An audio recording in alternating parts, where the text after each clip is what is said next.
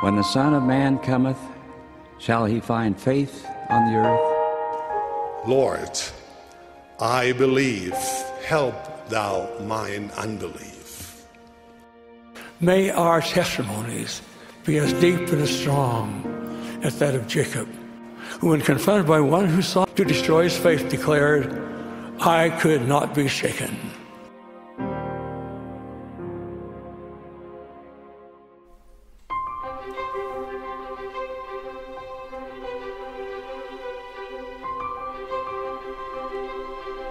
Hello, all of you unshaken saints out there. I got a great comment this past week where one of you said how much you appreciated being called that at the beginning of these episodes. Just feeling like, wow, yeah, I am. I'm an unshaken saint. Or to borrow the language of section 46, I am seeking so to be. And so to all of you, I hope that you do feel that as a personal recognition of the efforts that you're making to be able to sink your roots deep and establish your foundation upon the rock of the Redeemer. There's nothing more important than that. And so if these lessons from the Doctrine and Covenants help you in that, then I'm all for it. Again, you unshaken saints, welcome. I'm Jared Halverson, looking forward to the time that we have today to study sections 60 through 62. It's interesting, in the curriculum there's a title for each lesson, and I'm always interested to see what the curriculum department will decide to name a lesson. This week's, I believe they called it All Flesh is in My Hand, which is a great title. They typically choose a phrase from the scriptures, which is what I like to do as well. And that's a great one. We are in the Lord's hands, and we'll see today, especially in section 61, some of the challenges that the saints are facing that would make them want to feel safe in the Lord's hand. But the more I pondered these sections and prepared this lesson for you this week, I came up with a different lesson title. Again, from a text from the verses that we'll be studying today. But I like to call this lesson, A Way for the Journeying, because that's what is happening in these revelations. If you remember a couple of weeks ago, section 52 especially, where all these companionships are named. And Joseph's up in Kirtland, but he's starting to send people down to Missouri to begin to establish Zion. And he pairs up these missionaries and sends them off on this journey. Well, by this time, then that was 51 to 57. Then last week, 58 to 59, which was such a blessing to teach. I hope it was as mutually edifying as it needed to be, but it was a powerful experience for me to teach those sections last week. And that's when Joseph is in Zion and receiving revelations for what should be taking place there. Well, now, section 60 to 62, it's the return trip. Joseph and Sydney are heading back to Kirtland. Many of the missionaries that had already arrived are headed back to Ohio as well, having served their mission to Zion. Others haven't quite gotten there, and so they're kind of meeting in the middle. There's a lot of journeying going on. And to think of our own lives as our journey back to God, I just thought, what a perfect way to describe these revelations, especially on the return trip. We've already left His presence to come down and establish Zion here upon the earth. We're engaged in our mission now. But how are we doing at planning for our return journey? So as we study these revelations today, a lot of which revolve around the decisions that we make along the path, I hope that it does help give us some insight on how we should pursue our journey back to our heavenly home. Of course, there is a literal component for this as well, of returning from a mission. I don't know about you, but that was a hard day for me. I thought it would be hard to leave my family in California and go to Puerto Rico on my mission. That was my farewell after all. And it was hard. There was some homesickness and some culture shock and some transition period. But honestly, once I metabolized a missionary life and completely surrendered to the Lord and gave Him the reins and said, I'll do whatever you want me to do, that mighty change of heart, it changed my perspective on the mission till the point that at the end, I just didn't want to come home. That was the harder farewell, to leave behind the life that I'd lived as a missionary. I remember sitting at the mission home at the piano, playing the opening hymn for this little meeting of all the departing missionaries. My parents were coming to Puerto Rico to pick me up. An incredibly kind member of our ward back in California had said, we know you can't afford to go to pick them up, but here's our frequent flyer mileage. We want you to go pick up your son. And it was such an incredible experience to put them through the ringer as missionaries, honestly. I said, Dad, my dad was my stake president. I said, Dad, don't release me yet. I want at least most of the days of our time together, I want to be a full-time missionary, because you and Mom are going to be full-time missionaries too. And I worked them into the ground. And we went and taught less actives and new converts and investigators that we had, and went back to all these different areas that I had served in, and we kept teaching. My parents were like, "We don't speak Spanish." I'm like, "That's okay. I'll translate for you." "Mom, I need you to teach this principle." "Dad, I want you to bear your testimony of this idea, this doctrine." And I translate. And I remember at the end of the days that we were there, my mom said, "That was the worst vacation ever." And she laughed, and I said, "Yeah, but it was an amazing mission, wasn't it?" And she's like, "Yes, it was." And we just had a great experience. But I remember sitting at the piano. My parents hadn't yet arrived, and I was playing, just dreading the thought of them walking in. Not dreading their presence, not dreading to see them. It had been 2 years, I was excited for that. But dreading the thought that their arrival signaled my departure. And I remember I was playing "The Spirit of God Like a Fire is Burning," and I heard the door open. And I just knew it was them. And I didn't turn around, I just kept playing stoically and just almost praying in my heart, when I turn around, don't let it be them. Don't let this be real. I just want to stay. I don't want to journey home. This is my home. This is the work of God, and I just want to be engaged in it for the rest of my life. Well, the Lord has interesting ways of honoring our desires and granting our hopes, because here I am, 25 years later, still with the privilege of being able to teach the gospel, which I am so grateful for. But there does come a time when a full-time mission translates into a full-time life of discipleship. And we change some things. It is this journey home. And so as we study these revelations today in Doctrine and Covenants 60 through 62, keep an eye out for those kinds of ideas. As you are pursuing your journey home, what would the Lord have you know? Section 60, these elders that had been to Zion are now wondering how to get home. Section 52 is much more specific as far as this is the journey you should take. Remember, some go speedily, go straight to Zion. Others go by way of Detroit. Others, well, just as long as you spread out and don't journey in each other's track or build upon one another's foundation. We want to cover as much ground as possible as we have our same identical starting point. We have the identical ending point. But we want to take different journeys along the way to cover more ground and to bless more people. Well, now it's time to go home. And they're wondering, well, what route should we take now? And section 60 begins in verse 1. "Behold, thus saith the Lord unto the elders of his church, who are to return speedily to the land from whence they came.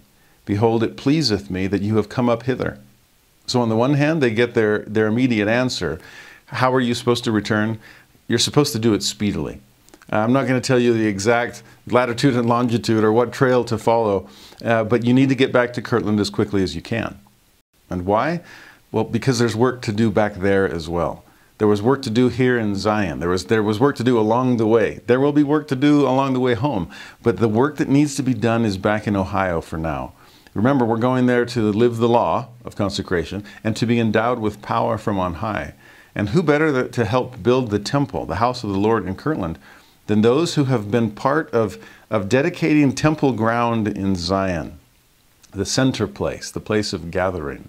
You've kind of seen the end from the beginning. So now go back home and help others prepare to receive that endowment of power that will prepare them to journey to Zion when the time finally arrives.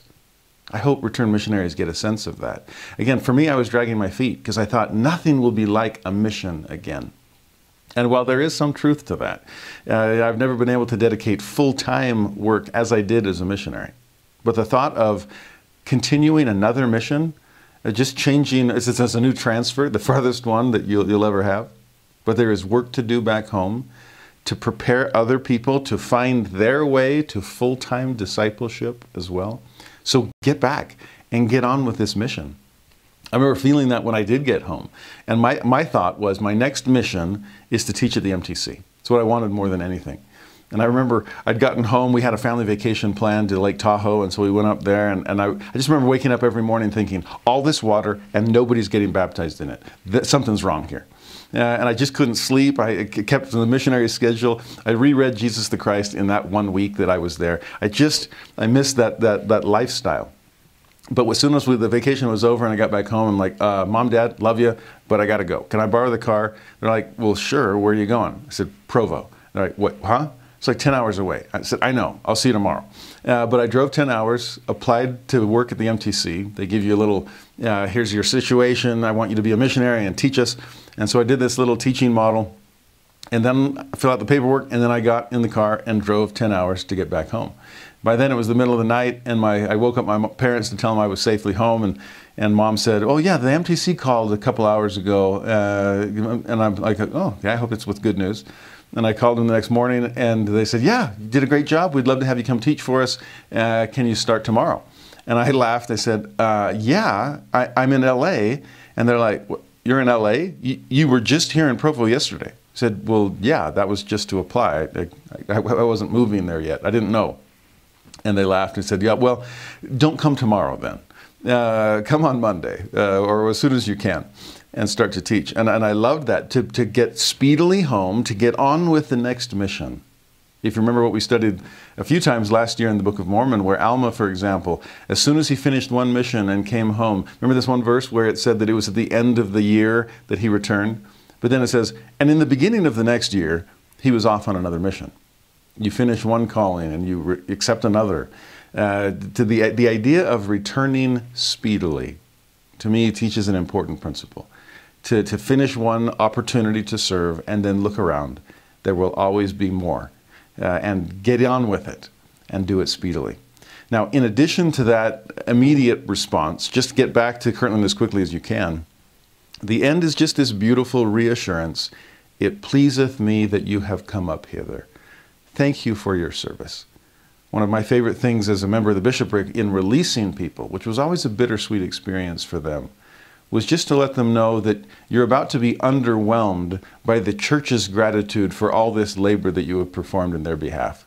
Because it's all that can express their appreciation, show by the uplifted hand. And a bunch of raised hands in the chapel, especially if your service has been long and arduous, seems a little bit underwhelming. And so I would often tell them, accept that, and more importantly, accept the feeling behind it from the people that you served. But if you really want the sense of gratitude for what you've accomplished and what you've offered, then turn to the Lord. It is far more than a hand raised. It is arms outstretched to express in divine ways the kind of gratitude that only God can express to you for the work that you have done in His behalf. I am pleased that you've come, that you've rolled up your sleeves and put your hand to the plow, and that you've made a difference here in a place that I've called you. Now, with that behind us in verse 1, and that feeling of, wow, my labor is acceptable, it's pleasing to Him, we'll buckle up because verse 2 shifts gears somewhat. Verse 1 ends, it pleaseth me you've come up hither. Verse 2, but with some I am not well pleased. And why was that? For they will not open their mouths, but they hide the talent which I have given unto them because of the fear of man. Woe unto such, for mine anger is kindled against them. Now that last phrase is strong language. I almost get a sense that God is like, oh, you're being quiet because of fear of man? Well, I'll give you something to fear. He's not, we're not sinners in the hands of an angry God. It's not that. But this disappointment on God's part of, why didn't you open your mouth? It's the whole reason I sent you. It pleased me that you came. I'm grateful that you're here on this mission. But take advantage of the opportunities that surround you to open your mouth and let it be filled. And as your mouth is filled, their heart can be filled. As spirit to spirit communication takes place. But there's got to be an open mouth. With that phrase, hiding the talent which I've given unto them, our minds should go to the parable of the talents, where here's 5 for you, and here's 2 for you, and here's 1 for you. And the 5 and the 2, they multiply them. They put themselves out there. And there's a risk. I might lose some of this investment. But the final servant with the 1 that, out of complete fear, ends up burying his. And it does nothing. He's afraid to lose it. And yet what ends up happening? He does lose it. Because the Lord of those servants takes it and gives it to the one that did the most with what they'd been given. Remember section 46. Seek the best gifts, covet them earnestly. So many gifts you already have, but remember always the purpose for which they are given. And what was that? For the benefit of others, that all may be strengthened, that all may be edified, that all may be taught. Why did God give you the talent of even just having the gospel, of having recognized its worth in your life, to the point of being willing to go out and come on this mission, which pleases God? But it doesn't please Him when we hide that talent because we're afraid of what people will think of us, or afraid of their rejection of what we're offering them. Yes, wherever there is investment, there is risk. But typically where there is risk, there is great reward. And especially when the talent that God has given us comes from Him and it is meant to bless other people. Thrust in your sickle with your might. The field is white, all ready to harvest. Open your mouth, it shall be filled. Make a difference. Don't let worldly worries stand in your way. There's actually one other analogy that comes to mind when I ponder verse 2 about just being unpleased with us on God's part because we're hiding our talent. I don't know. I wear a white shirt and tie like practically 24/7.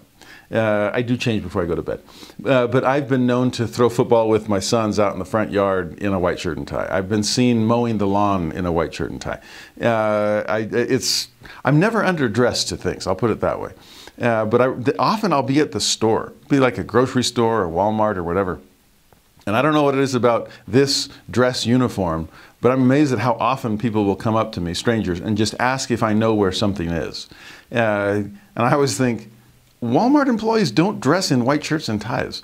But I guess I just have that customer service look, perhaps. Or dressed in such a way that, oh, that guy probably works here and must know where things are. And I'm always apologetic, like, I'm sorry, I don't work here. I don't know where that item is. But what's interesting is to realize there are people, and you've probably had this experience too, where you do need help and you know it. And so you are scanning the aisles wondering, where are all the employees? Where are the people who can actually help me?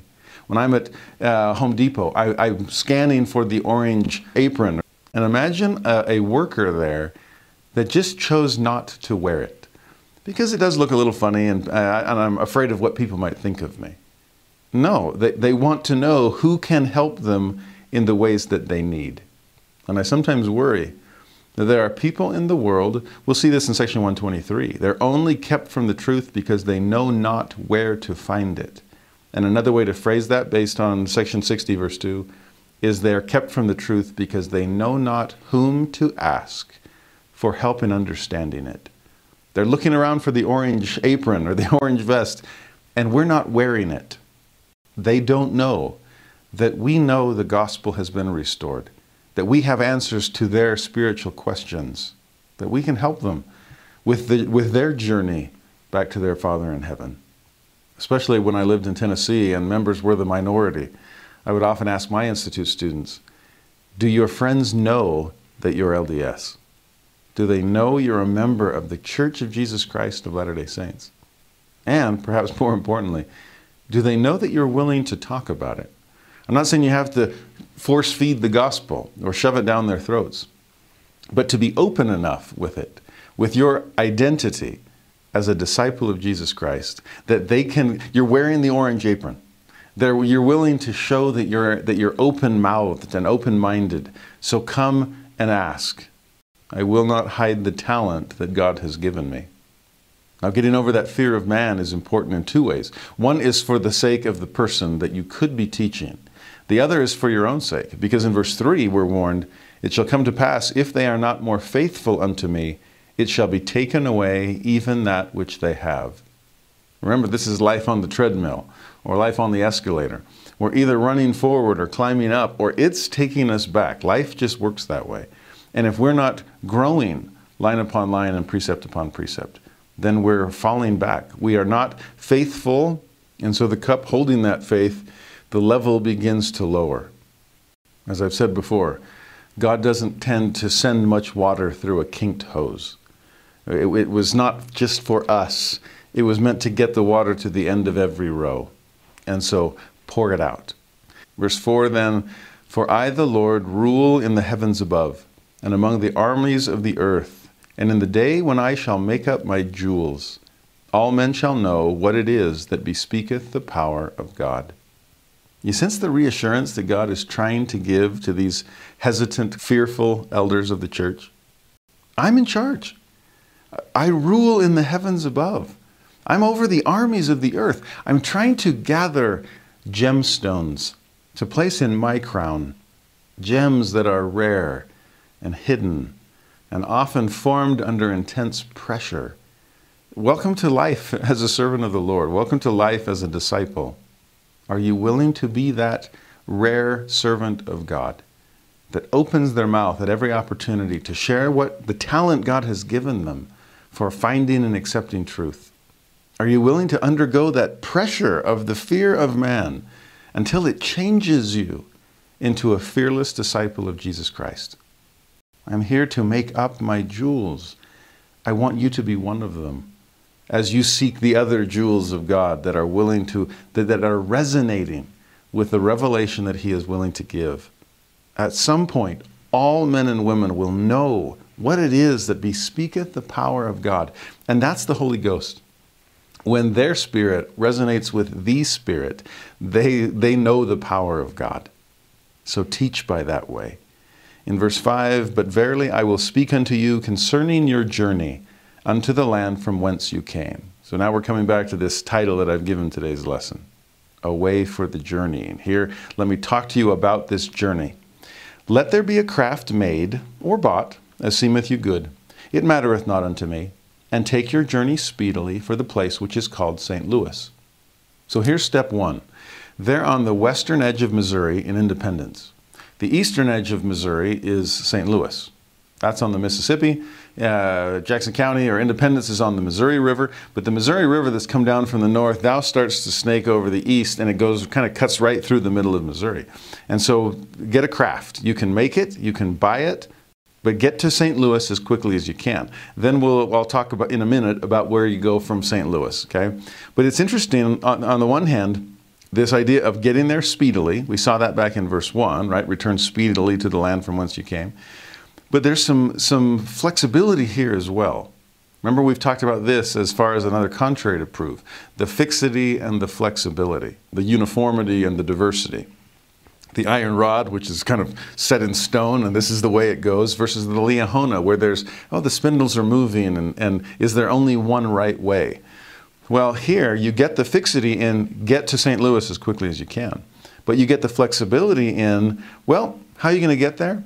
You need a craft, and you can either make it or you can buy it, as seemeth you good. And then this amazing phrase, it mattereth not unto me. We'll see that a couple of times today, as well as in later revelations.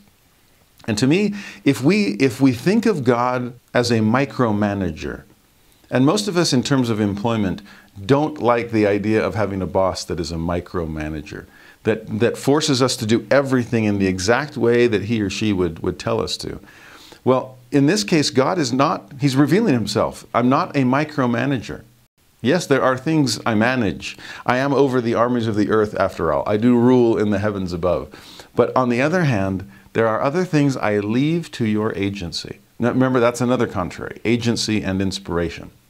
How much does He ask me to think it through, study it out in my mind, instead of just calling on Him and asking Him? Remember that section 9, Oliver Cowdery? You took no thought save it was to ask me. You've got some homework to do. Well, in this case, brethren, do some homework. How do you want to get from Independence to St. Louis? How are you going to cross the state of Missouri? Now here I'm suggesting a craft, but how you acquire it, make it or buy it, totally up to you. Honestly, it doesn't matter to me. And I, for one, am fascinated by that concept of certain things that just don't matter to God. Now, on the one hand, everything matters to Him because you matter to Him. But in terms of option A or option B, or take the whole alphabet soup, there are things that God is totally okay with. And sometimes if you're not getting an answer to your prayers, when you're weighing options and you're trying to decide what to do, and you present it to the Lord, there are honestly times where He basically says, and sometimes He says it by not saying anything, it mattereth not unto me. Obviously, a yes answer fills us with reassurance and courage. I know this is what I'm supposed to do. That's been confirmed to me. But in other ways, this kind of an experience should give us similar reassurance. God really doesn't care if I do this or do that. I can't go wrong then. So I'm going to weigh my options and decide what works best for me in these circumstances. To me, it's a beautiful thing that God gives us that kind of leeway. After all, He is trying to help us grow up in God. And one of the big parts of that maturity and that growth is learning to trust our own decision making. I've sometimes asked students who come in the throes of a difficult decision. Again, I work for the most part with those in the 20s, which is known as the decade of decision. And as they come in distraught over big decisions, I'll sometimes ask them, who do you think God prays to when He has a tough decision to make? And they're like, huh? God praying to someone? Or is there like a heavenly grandfather? And I always laugh. I'm like, I'm not trying to speculate on deep doctrine. I'm trying to point out, He doesn't pray and ask somebody else. He knows Himself. He trusts Himself. And if we are ever to grow up in Him and become anything like Him, our dependence needs to grow into interdependence. And we need to be able to prove this contrary of agency and not just inspiration. To me, it's ironic that people tend to one or the other. And they're either the type, no, I'm all agency. And I don't want to know what God has to say about this. And others that are so scared of messing something up, doing something in the wrong way, that they lose hold of agency and are paralyzed because they only want and wait for inspiration. We just saw the fear of man and hiding your talent.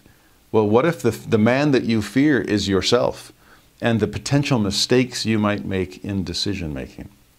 We have to overcome that fear too.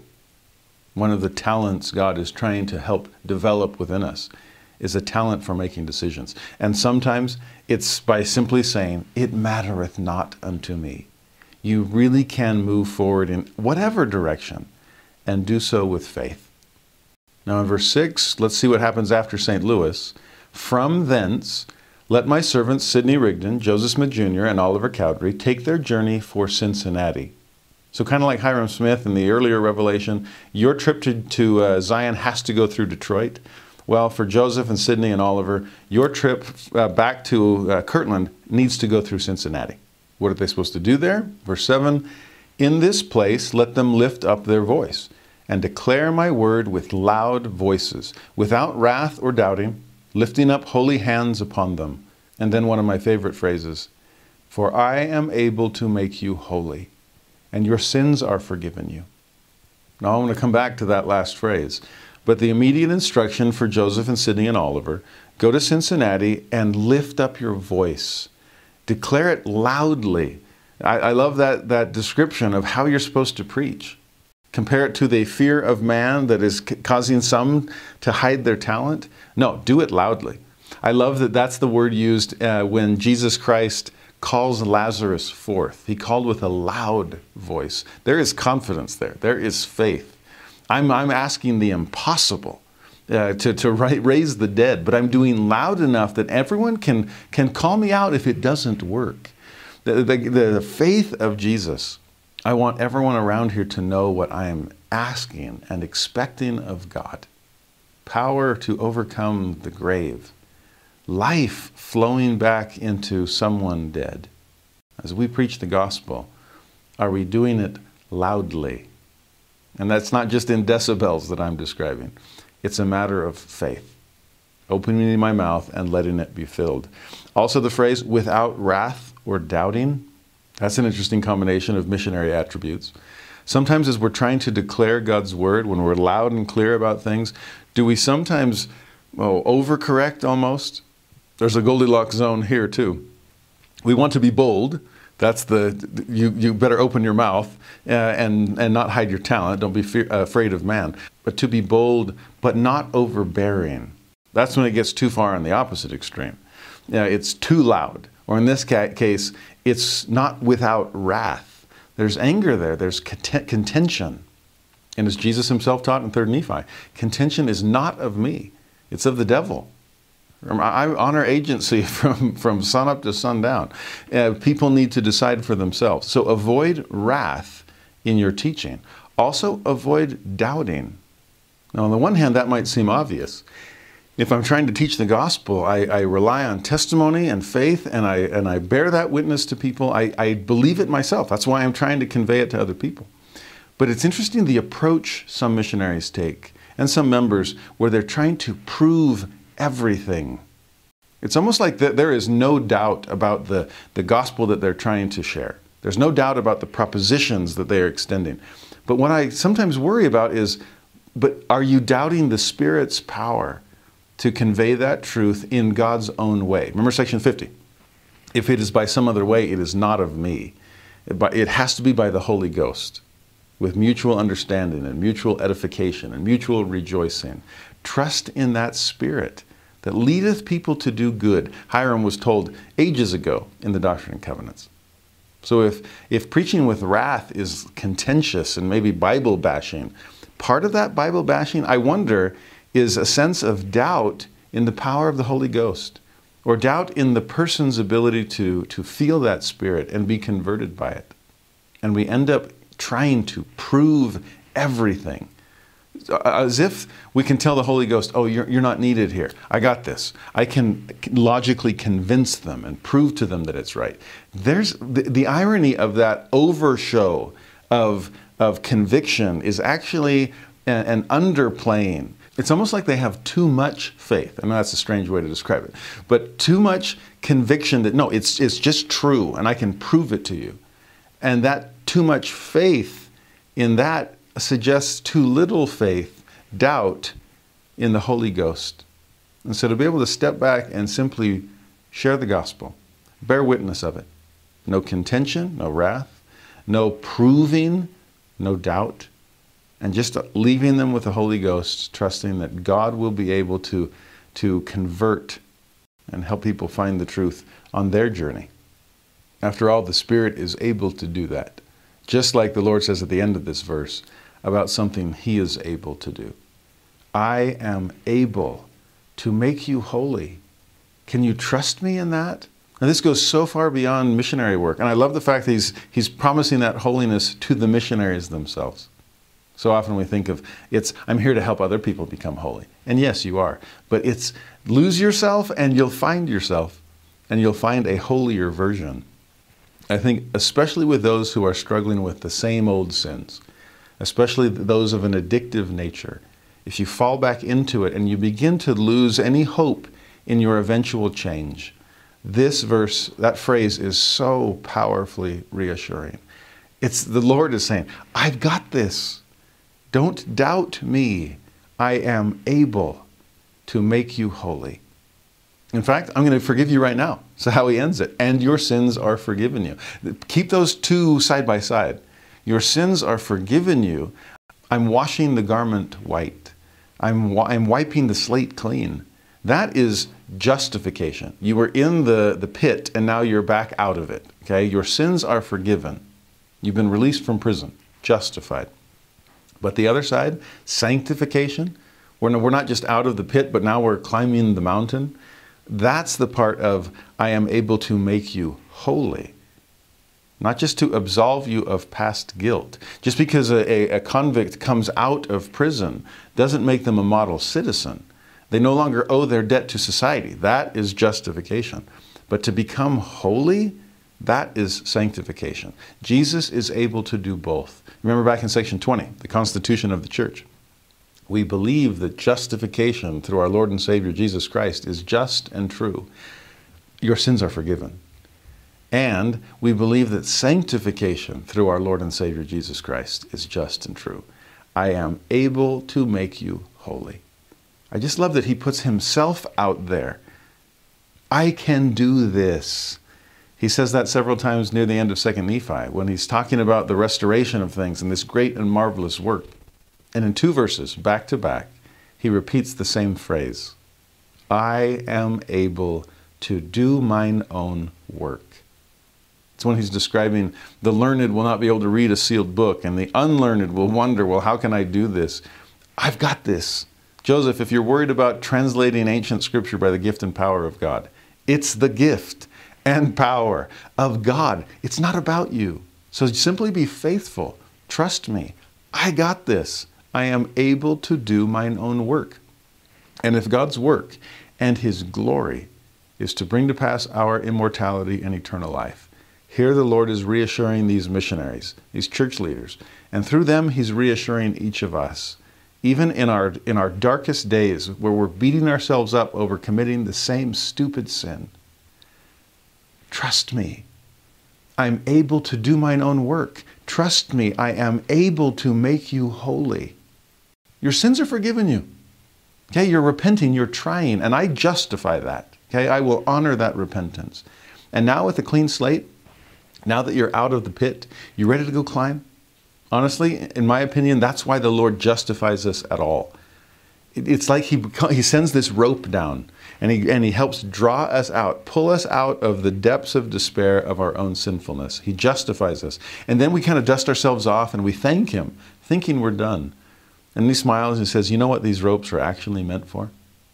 Mountain climbing. Yes, they do a great job of rescuing people from their pits, but really they're to ascend the heights of this mountain. Do you want to keep climbing with me? Now that you trust the rope and the hands on the other end of it, now that I have justified you, now that you feel forgiven, are you ready to progress to a level of holiness that far surpasses the innocence that I have just offered you? In that story arc that defines the plan of salvation, namely creation, fall, and atonement, when you've hit that fall stage and you just long for the elevation of Eden, getting back, you can't go back, there was cherubim and the flaming sword, but to climb out of the pit and return to the elevation of Eden, that is justification. That's regaining innocence. But God wants us to go so far beyond mere innocence. He wants us to achieve holiness. But that's a much steeper climb. It requires the ropes of the Redeemer. But as you've come to trust in those ropes, and like I said, trusting in the hands that are holding them, through justification, now you're ready to ascend to the summit, sanctification. I am able to make you holy. Now, verse 6 and 7 were for the church leaders, Joseph, Sidney, and Oliver. But go by way of Cincinnati, lift up your voice, we got this. Verse 8, meanwhile, is for everybody else. Let the residue, so all the other elders that have come down to Zion from Ohio, let them take their journey from St. Louis. So everybody's going straight across the state of Missouri. But once you get to St. Louis, we're gonna divide. Those 3 to Cincinnati, the rest go 2 by 2 and preach the word, not in haste among the congregations of the wicked, until they return to the churches from whence they came. So whatever branch of the church you came from originally, go back to it. Go 2 by 2. Again, there's safety in numbers. There's a second witness of the things that you're trying to teach. Interesting that they're told you'll go among the congregations of the wicked. Keep an eye out for that phrase. We'll see it a few more times today. So you're going to be teaching people who need it most.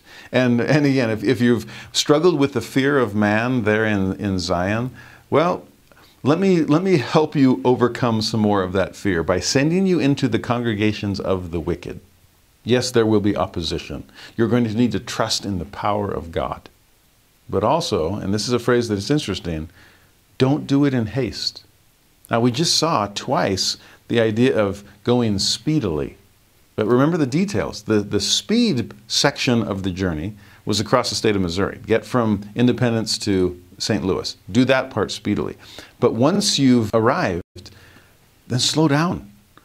You cross the state quickly, but now that you're in St. Louis and you're ready to go back north to Ohio, take your time. Preach the word. There will be opportunities to serve all around you. Take advantage of them.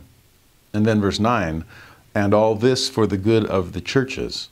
For this intent have I sent them. The good of the churches from whence you came.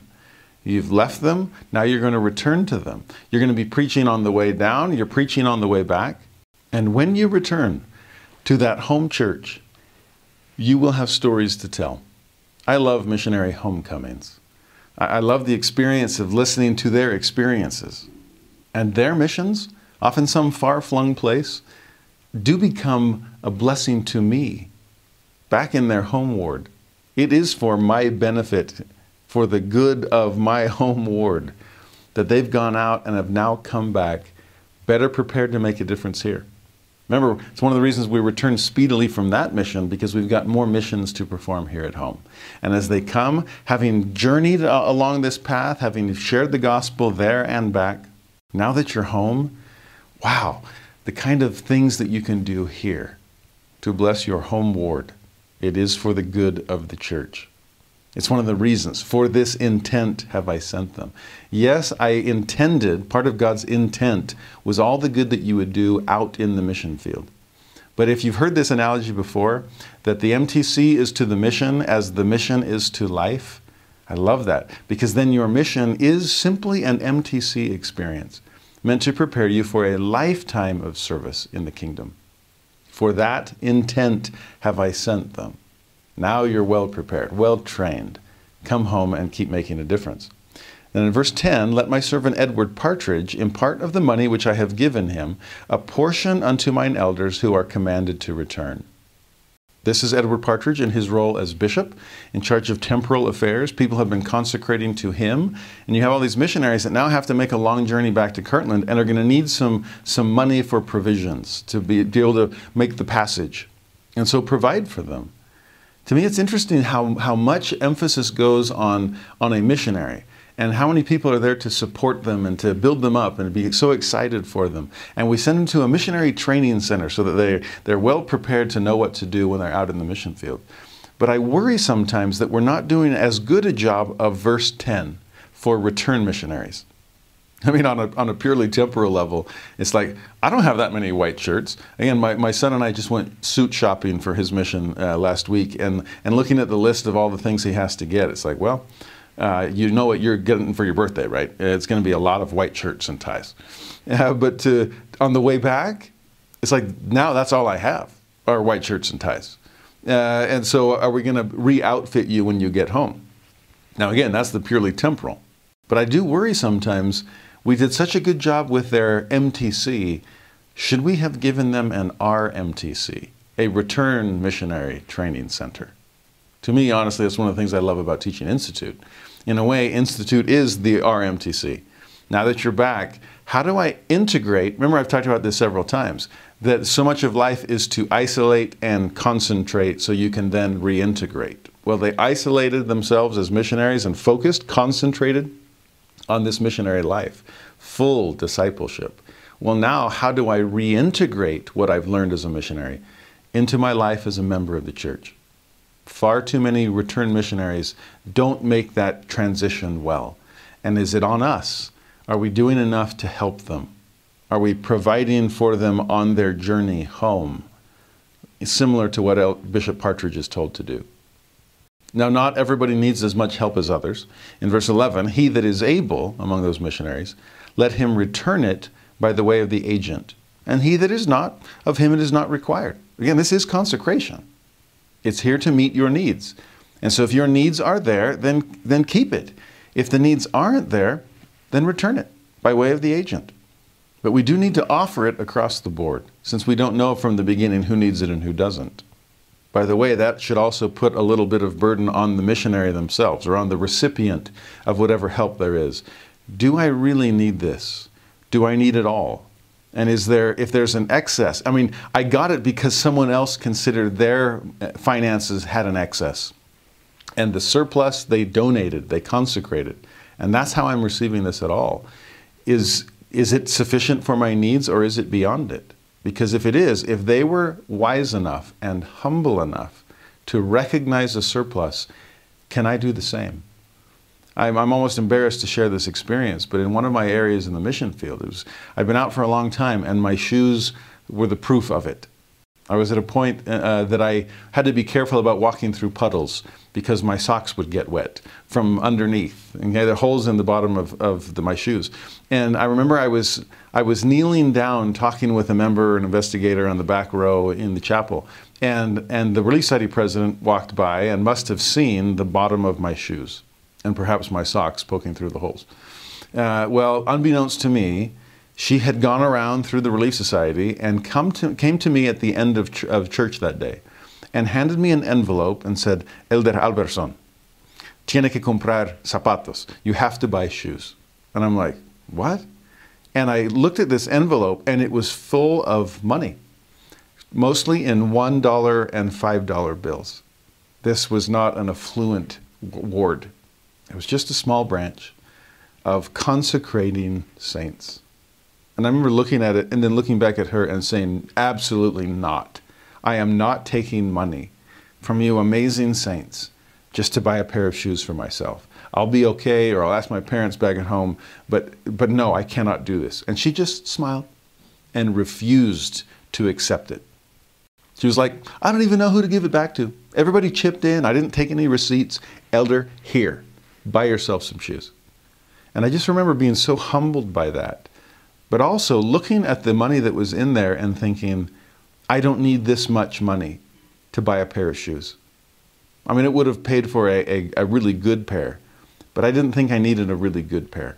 And in a moment of where thankfully the Lord helped my feelings match those of the ward members, they had been generous and discerning, and I thankfully was able to be generous and discerning in return, realizing I'm not the only missionary here that has holes in their shoes.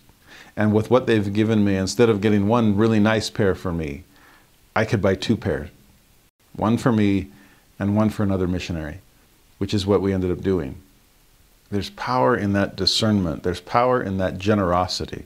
There's power in offering, but also power in being careful in terms of how you receive and how much you receive. Do you really need it? That, by the way, is an important part of a bishop's discernment and a person's discernment in terms of needing fast offering assistance. Is it there to preserve life or to preserve lifestyle? We all need to be careful with that and take that which will cover our needs. But if you don't need it, give it back. If you're able, return it by way of the agent. And again, and don't beat yourself up if you can't. I love how generous and calm the Lord is in all of this. He that is not, of him it's not required. If you need it at all, then spend it. And don't think twice about it. Now, verse 12, now I speak of the residue who are to come unto this land. You see, not everyone had arrived at the land of Zion yet. If we started in Kirtland, same origin, trying to get to Zion, same destination. Some people, really took the roundabout way, covered a lot of ground on the way. And so you kind of get this sense of return missionaries and pre-missionaries crossing paths. And you've got this certain residue that are coming unto this land. They haven't yet arrived at the land of Zion. So in verse 13, their instructions, behold, they have been sent to preach my gospel among the congregations of the wicked. Ooh, them too. Wherefore, I give unto them a commandment thus, thou shalt not idle away thy time, neither shalt thou bury thy talent, that it may not be known. Sounds like that same parable is still on the Lord's mind. There were those that already got to Zion and hid their talent because of the fear of man. Well, now the Lord is trying to circumvent that potential problem. And even before you get there, let me remind you, you're going to be among the congregations of the wicked. You might have some reason to fear man. They're not the type that are very open to accept your message. Remember how unsuccessful the Lamanite mission had been among the white settlers in western Missouri. Okay, this is going to be a hard mission. But don't idle away your time. Don't bury your talent. Keep the orange apron on, please, and keep your mouths open. It's actually interesting to ponder the verbs that we often use when it comes to time. Here it's don't idle it away. But we sometimes talk about killing time. Ooh, that's violent. Or maybe just wasting time. A little bit better, we spend time. But I've read enough of the Journal of Discourses that often it'd be a general conference and they didn't go it by the book, it's 2 hours. It was just, some speakers would begin their talk by saying something like, seeing as there is yet time to be improved upon, I will share this, and then they share this message. And I love that. There is time to be improved upon. You've got the time. It's going to be passing one way or another. We might as well leave it better than we found it. So here, don't idle it away. Don't kill it. Don't waste it. Don't even just spend it. Improve upon it. Make a difference with the time that you have. Then verse 14, after thou hast come up unto the land of Zion, you reached your destination, and hast proclaimed my word, you served that mission, thou shalt speedily return, proclaiming my word among the congregations of the wicked, not in haste, neither in wrath, nor with strife. So verse 14, in some ways, almost summarizes everything we've read in this section so far. Once you've been to Zion and performed your mission there, speedily return to Ohio, because you have yet other missions waiting for you at home.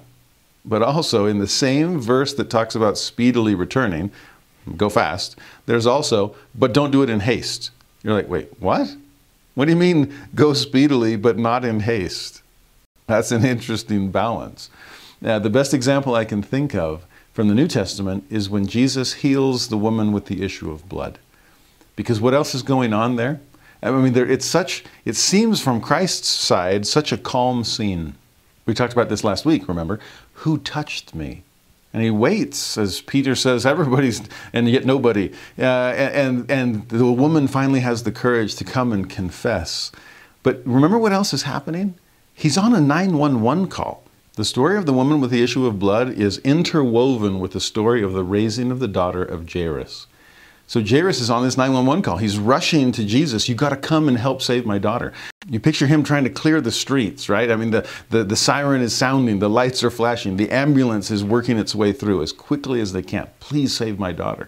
And Jesus is beelining it, following Jairus to get there, and then stops right in the middle of an intersection because somebody honked. Who honked at me, right? Who touched me? And you picture Jairus going, come on, come on, come on, we got to get going. What do you mean, who touched you? There's no time to stop. It's actually right there that I love the detail you find in one of the accounts, that the daughter of Jairus was 12 years old. Seems like an unnecessary detail. But also another gives you the detail that the woman with the issue of blood had been suffering under this condition for 12 years. I love the match there, that poetic balance, as if Jesus were saying to Jairus, for the last 12 years you've had joy. But for the last 12 years, this woman has had sorrow and suffering. You can wait, my friend. Believe me. Not even death is too late for me.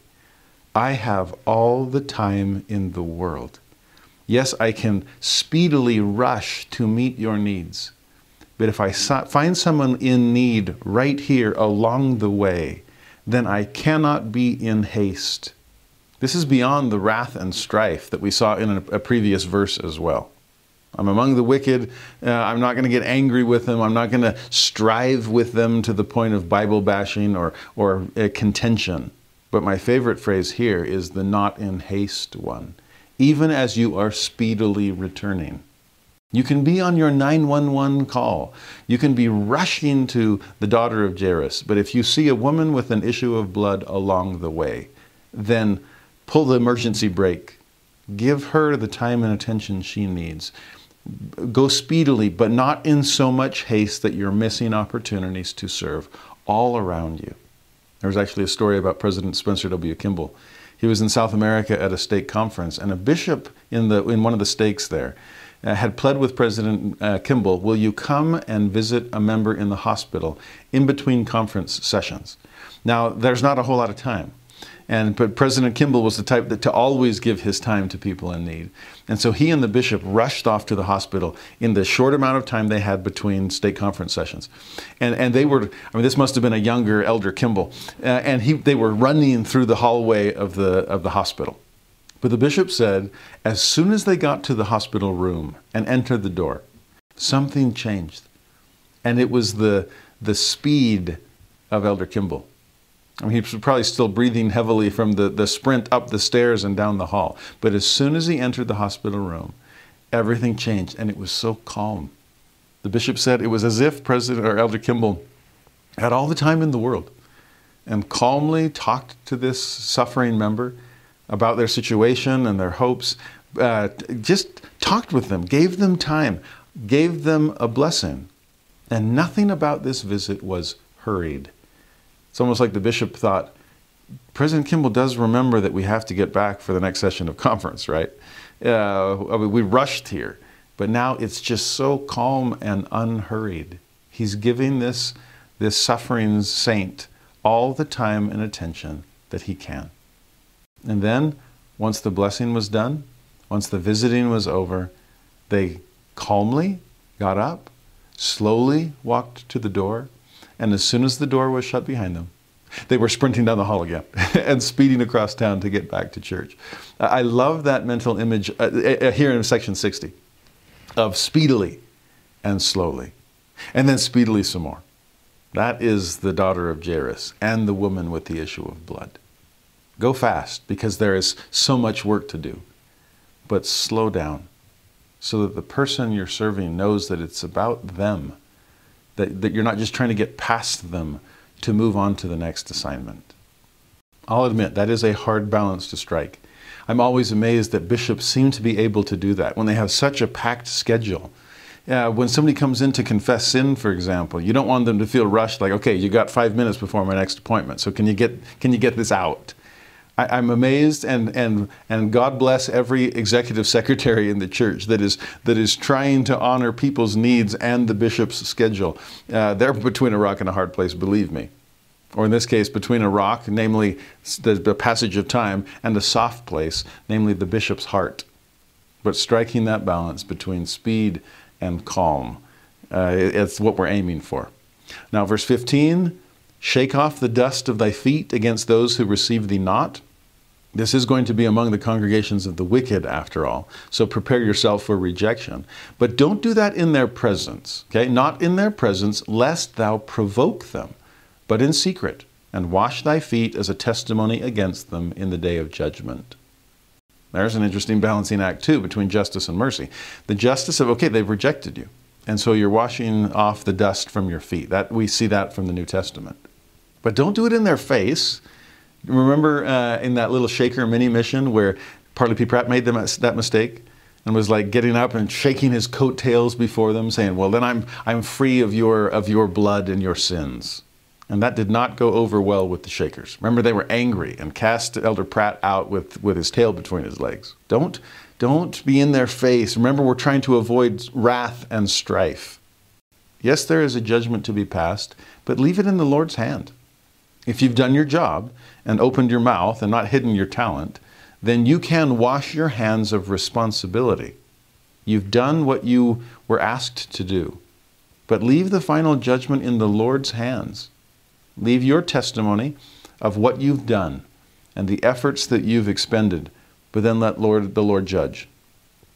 Verse 16, behold, this is sufficient for you, and the will of him who hath sent you. Let this be enough instruction. I'm not going to tell you every single step of the way. I'll give you from Independence to St. Louis. For some, I'll give you from St. Louis to Cincinnati. For others, it's just St. Louis back to Kirtland, whichever way you'd like to go. Just make a difference along the way. That's enough for you to know. And then verse 17, and by the mouth of my servant Joseph Smith Jr., it shall be made known concerning Sidney Rigdon and Oliver Cowdery. The residue hereafter, even so, amen. I mean, Joseph will be with Sidney and Oliver after all. That's the Cincinnati group. So you've got the prophet with you. More instructions and directions will be forthcoming from him. The rest, just go and do what I've told you. That's enough. That's my will for you. And I love the end. The residue hereafter. Remember, we've seen that of, I'll tell you what to do up until the next conference. And then once we have the conference, I'll give you the next set of marching and orders from there. The residue hereafter. Line upon line, get used to that. And well, they didn't have to wait long to get some of that residue. Section 61, they're on the journey. They're in fact along the Missouri River. Remember, I don't care if you make the craft or build it yourself, but you need to get going. You need to cross speedily, and so they are.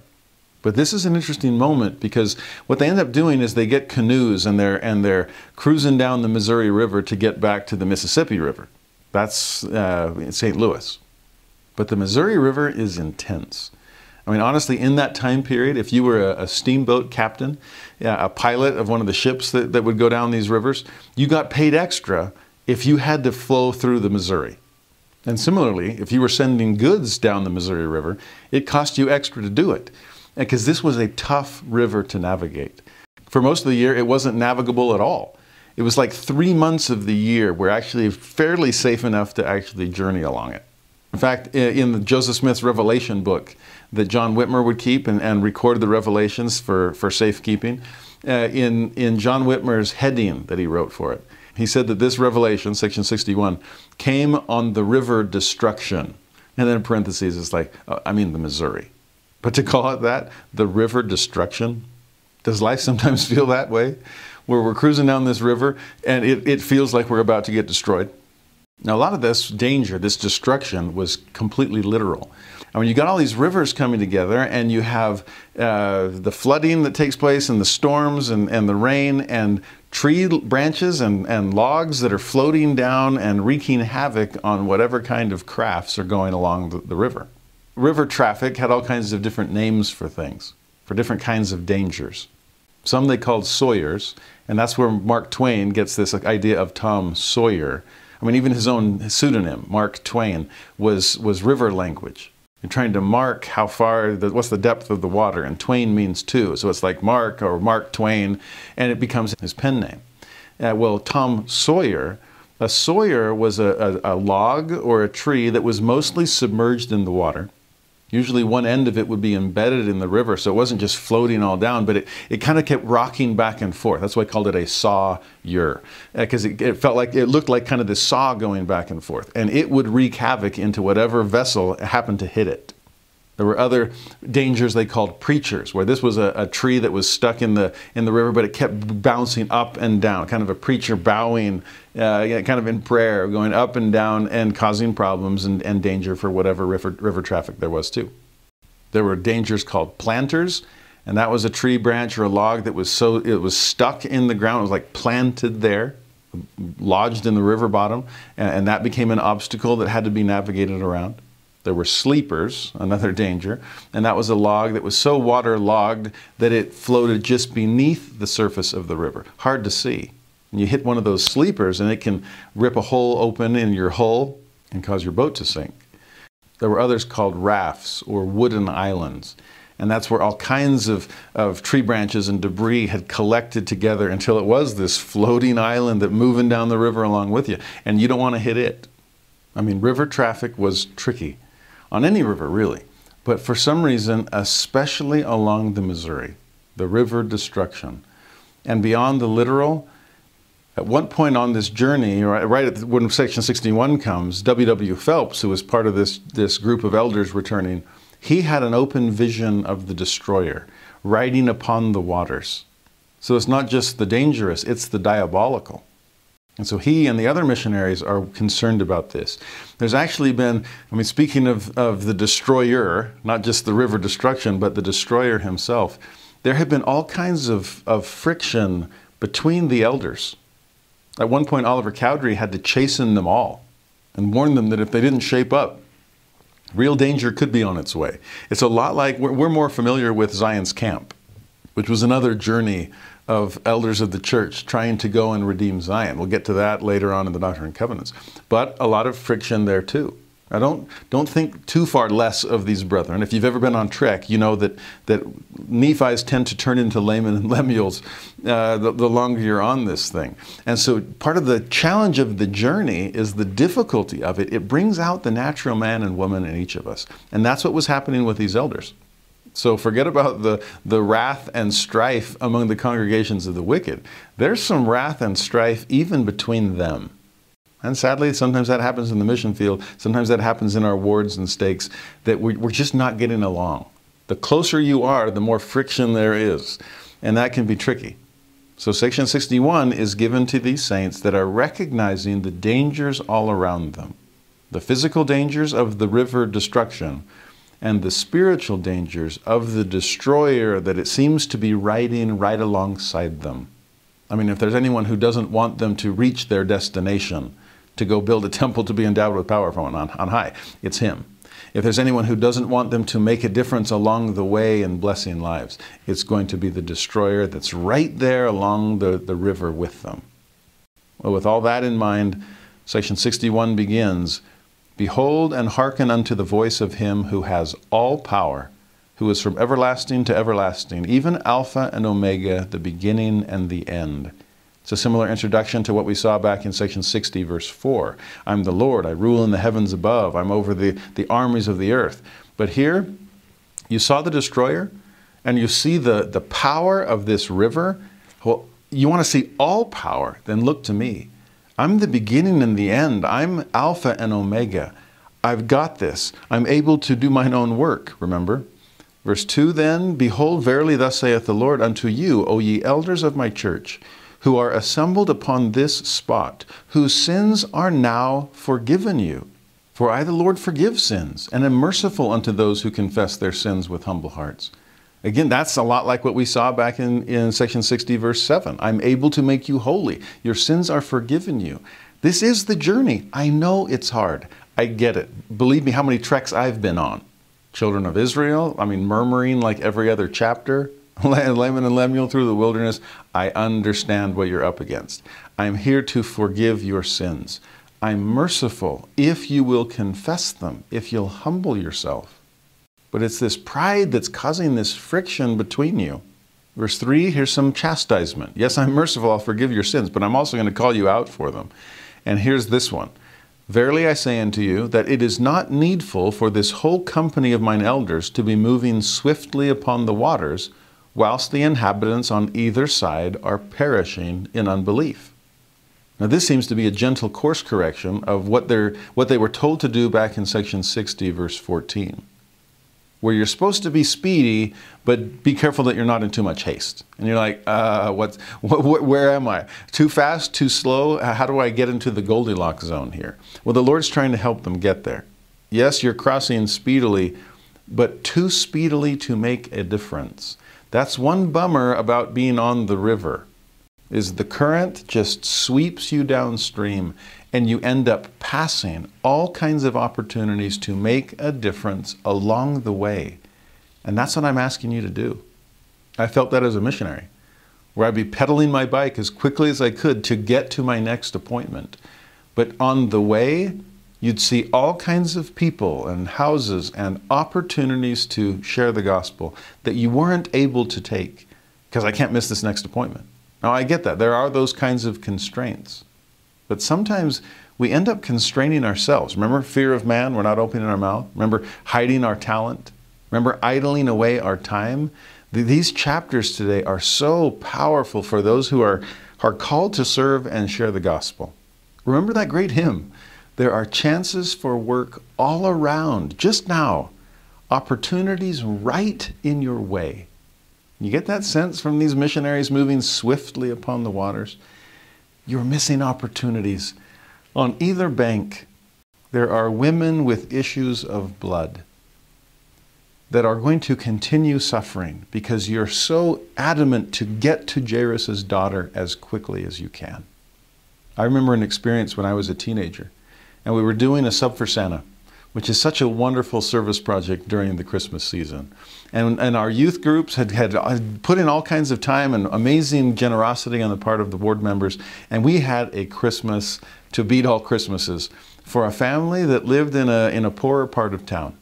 And I remember we were so excited, all filled with the Christmas spirit and vans filled with presents. And all these youth started pouring out. We drove to this part of town. It was through a poorer apartment complex, and we were walking through just overloaded with gifts. And I remember how excited we were because we were going to get to this family and just overwhelm them. Well, we did. And I barely remember the looks on their faces. I'm sure that they were beaming. But the looks that I do remember, the ones that seem to be seared into my soul, are the looks of little children that heard the commotion as a bunch of youth, loud teenagers excited to go be Santa for a day, were coming through their apartment complex.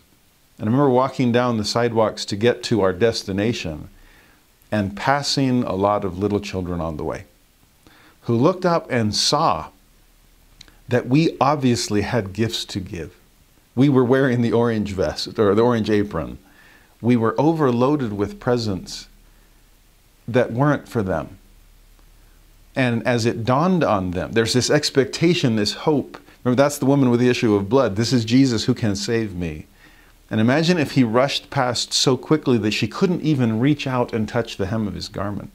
That was us speedily traveling to our intended destination. This is the family we're giving these gifts to.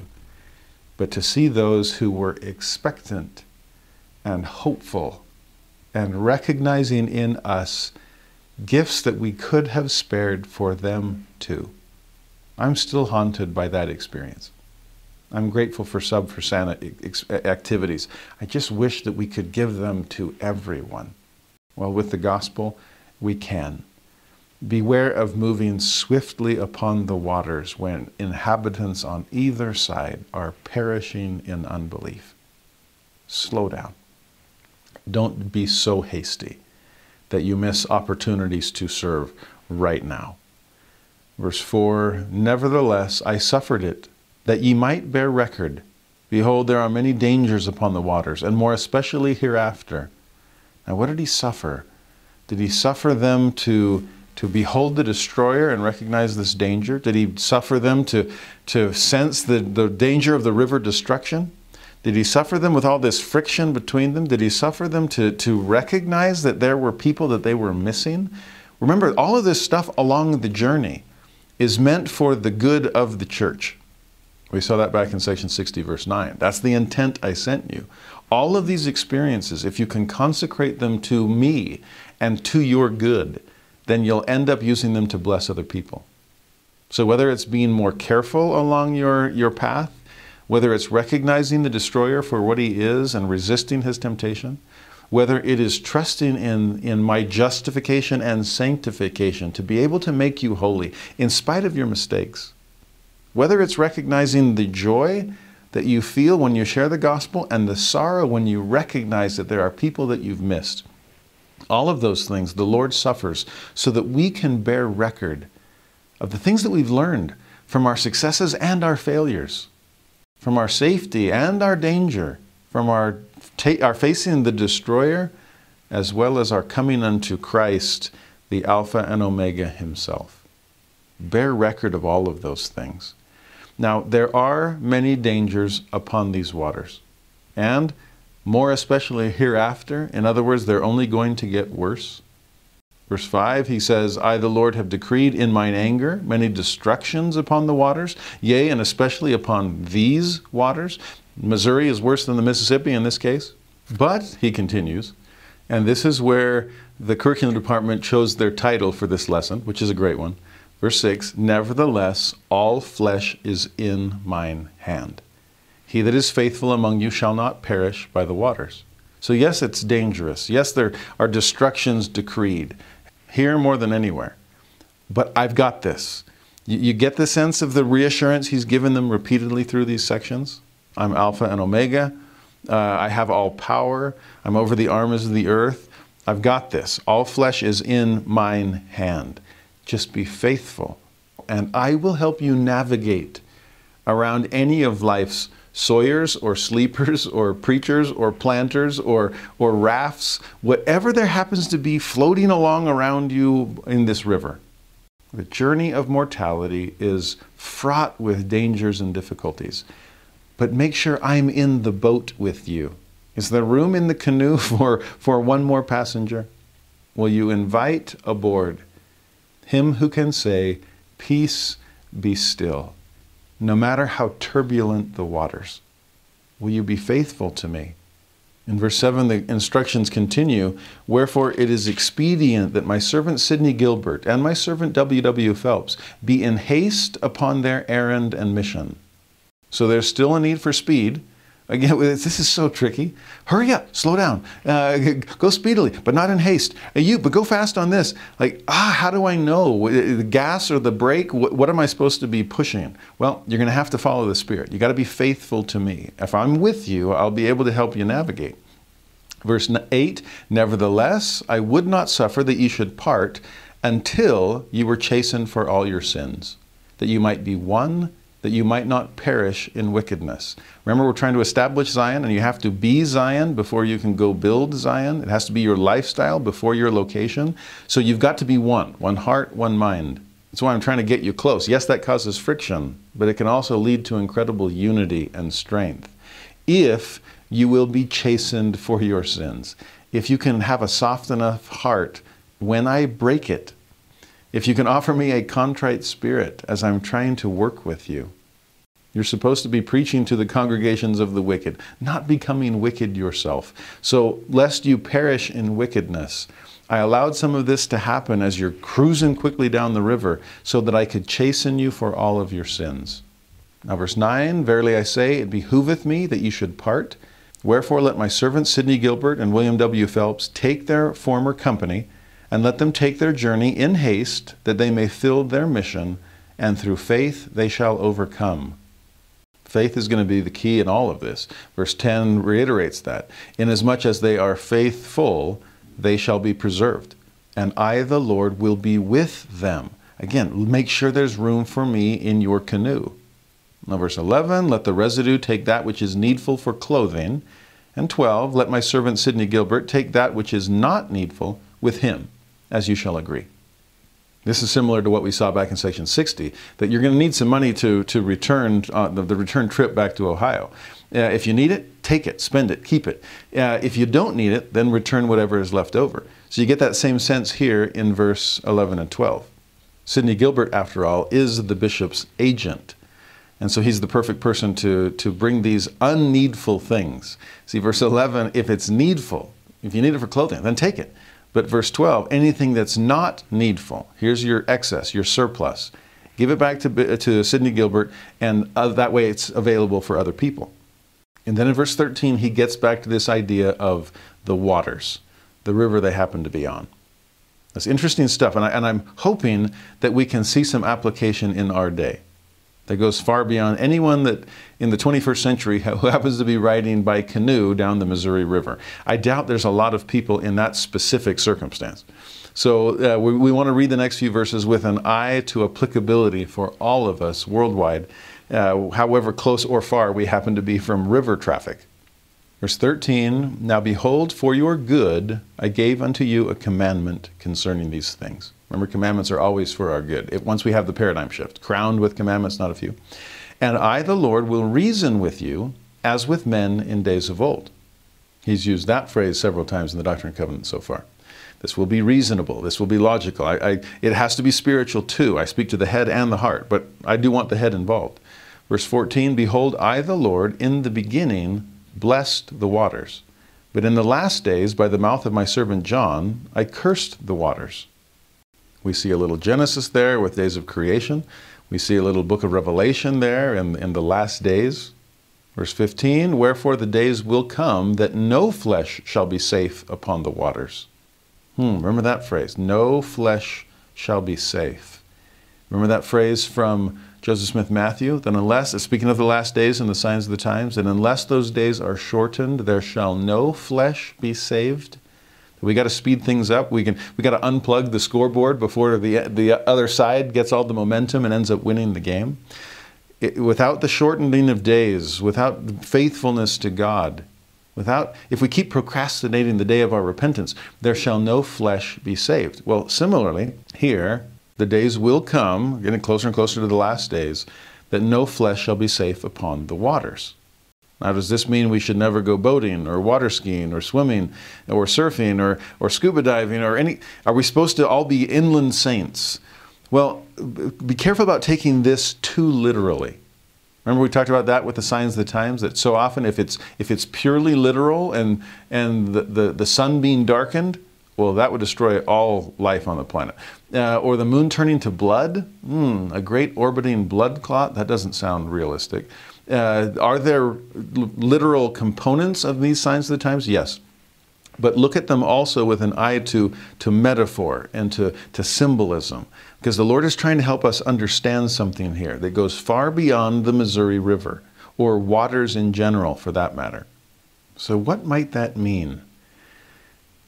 No flesh safe upon the waters. What's wrong with waters? We'll see later in this revelation that it's not just water is bad and that's just how it works. Because he'll even say later on, hey, keep going on your journey. If you want to go on land, great. If you want to go on water, fine. It's like, wait, what? These can be confusing sections, I'll admit. It's like fast or slow, what am I supposed to do? Water, land, what am I supposed to do? Here it sure seems like water's a no-no, but later he's like, yeah, if you want to go by the water, that's fine with me. It doesn't matter. It's like, what are you talking about? Well, let's think metaphorically about rivers and about water as opposed to land, and what might be some of the principles the Lord is trying to warn us about. What is it about rivers and water that make things so dangerous to the point that no flesh shall be safe there? As I've pondered this, and I invite you to do the same, if you can come up with other analogies or metaphors or symbols behind, that's the beauty of symbolism. That's why the temple is so richly symbolic. If a picture is worth 1,000 words, then a symbol is worth 1,000 lessons. And it's up to us over a lifetime to just peel away those layers and see line upon line and truth upon truth revealed to us through that symbolic language. So as you come up with insights about rivers and water, put them in the comments. I would love to learn from you. Mutual edification, right? Well, as I've pondered it, one, for example, in the creation story, when it says that God divides light from darkness, there's a great metaphor of, can I discern between good and evil? I mean, that was section 50, right? The light groweth brighter and brighter unto the perfect day. If it doesn't edify, if it's not bright, then it's not of God. A great metaphor. But then next, when he separates land from water, again, if we're talking about becoming something very good, if we're letting God create us, then what does it mean for me to be able to separate or distinguish between land and water? I mean, so many of the early days of creation were about dividing things. So then later, the later days of creation were about adding things. We're dividing and division and addition. There's our arithmetic as far as creation is concerned. But what does it mean to divide land from water? Well, think about it in this way. Like when Jesus walked upon the water, and Peter did for a little while as well, what was so miraculous about that? You're not supposed to be able to do that. I mean, water isn't stable. It's not firm. It's constantly shifting. Okay, I think I'm starting to see something.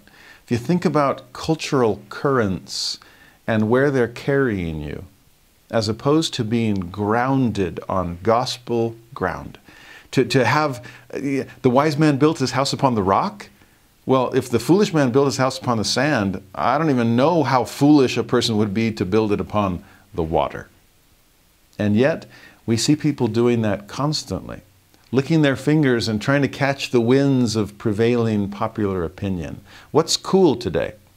If I'm so concerned about the fear of man that's keeping me from standing up for solid gospel truth, because I'd rather be on the water and just flowing wherever the world seems to be taking me.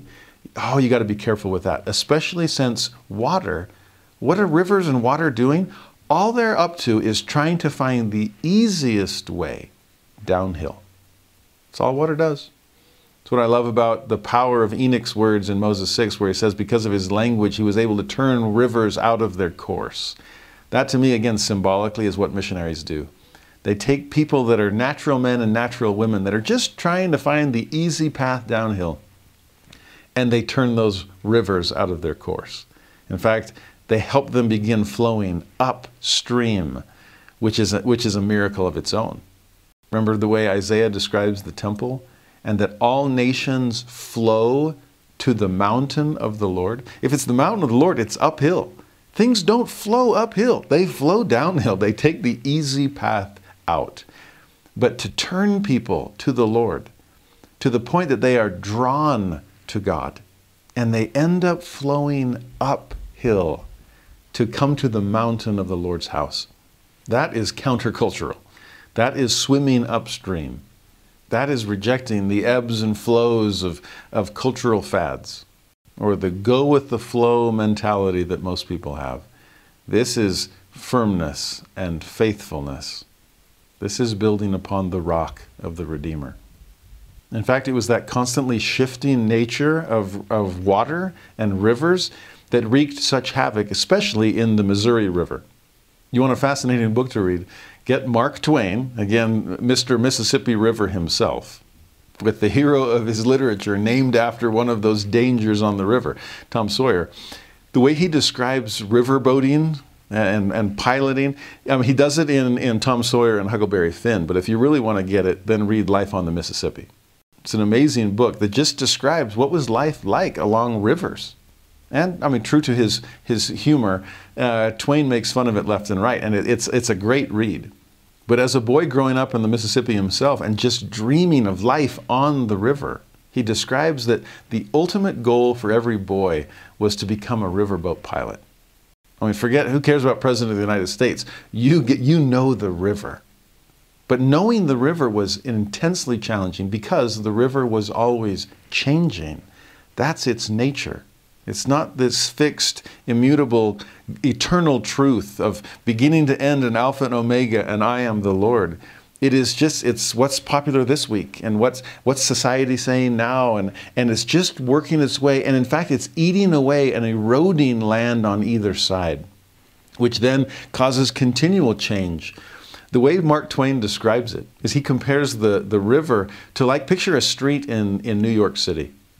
But a riverboat captain has to know the lay of the land, or in this case, the way of the river, so perfectly that if you were to just kind of be dropped off in the middle of the street in the pitch black night in New York City, look around and immediately know what intersection you're at.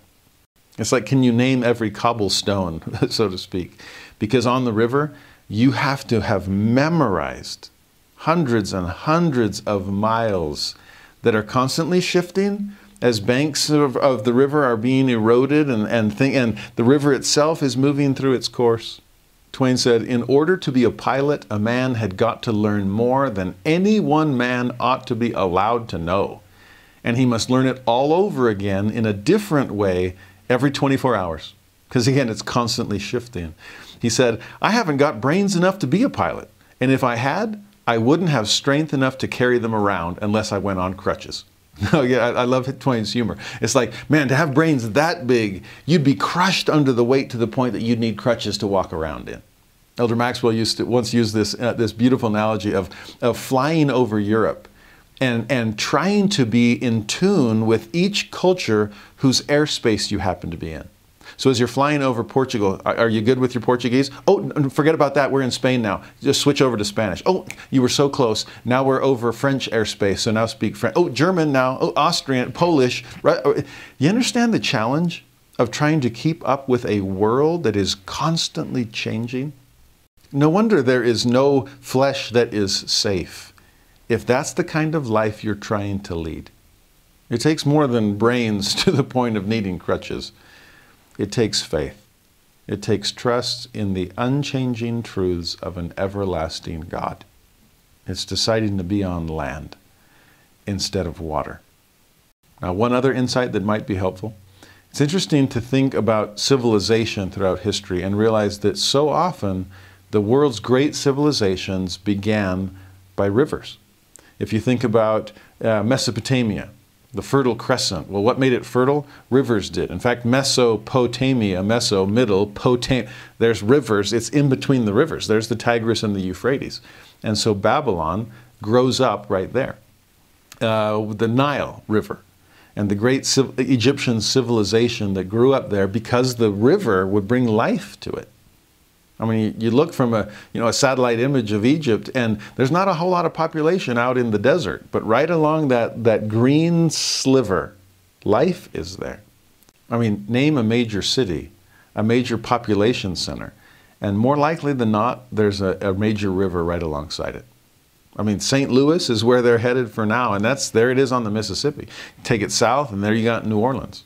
Or go back to Europe and you got London on the Thames, you have Rome on the Tiber, you have Paris on the Seine.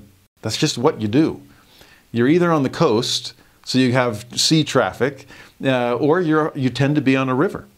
It's easier for navigation and for trade and all those other kinds of things. But the challenge is trade and navigation and so on also bring a lot of outside influences that may or may not be helpful to you. In fact, what are two great metaphors for the wicked world that the scriptures tend to use? Babylon and Egypt. Those are river civilizations.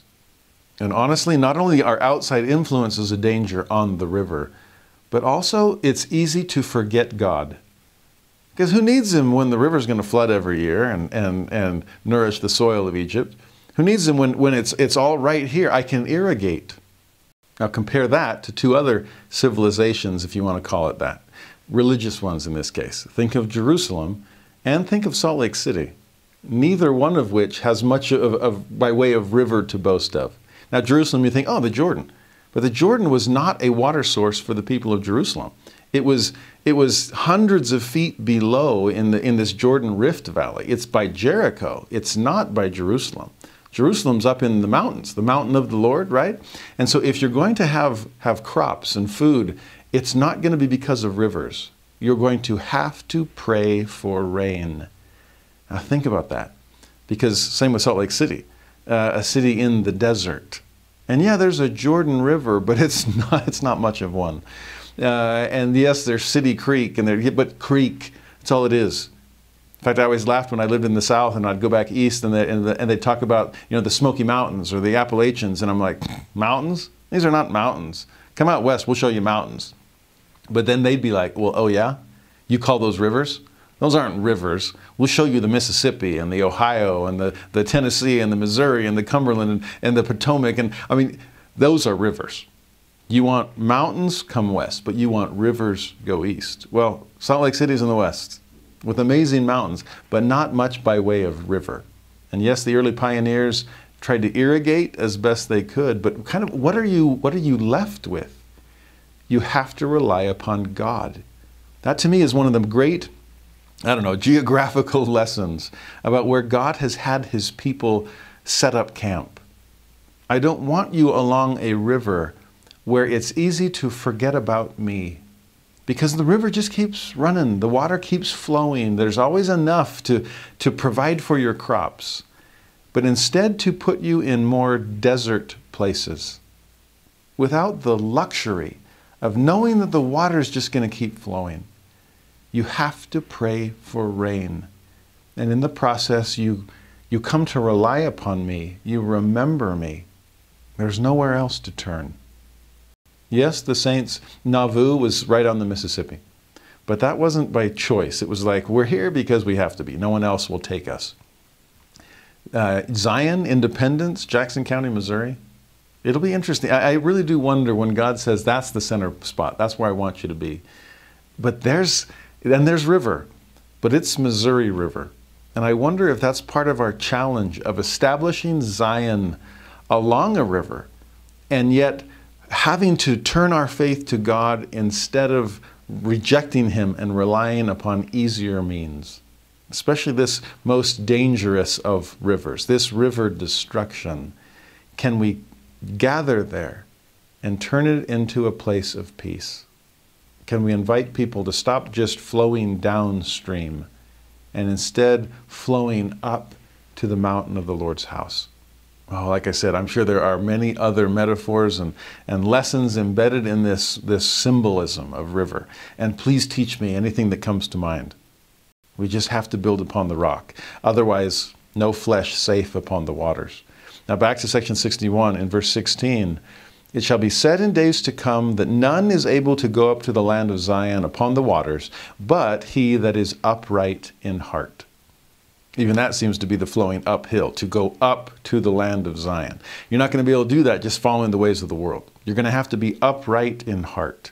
Only then can you find your way there. Verse 17, as I, the Lord, in the beginning cursed the land, even so in the last days have I blessed it, in its time for the use of my saints, that they may partake the fatness thereof. Remember section 58, the feast of fat things? We kind of get a role reversal here. If in the beginning the water was good and the land was bad, and now we're flipping it and the water's bad and the land is good, is this part of this, last shall be first and first shall be last? Is it a sense of trusting God in terms of what he tells you right now, and not just trusting in things that he's told people in the past? What's my current circumstance? I'm going to need current revelation. Thank heaven for living prophets.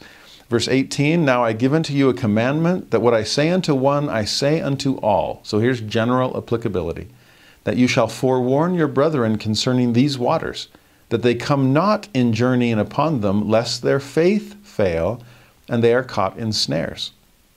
So whatever pitfalls you've seen when you've been swept downstream, when you've just gone with the flow, warn other people that the worldly ways are not what's going to help you reach your ultimate destination. Be careful about your journey. Don't let your faith fail. Don't be caught in these snares and sawyers and sleepers and preachers and planters and rafts There are dangers all about you, but there are also opportunities all around you to make a positive difference in the world.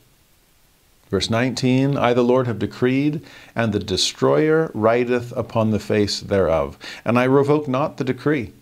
This really is what you're up against, the destroyer of all happiness and righteousness and peace.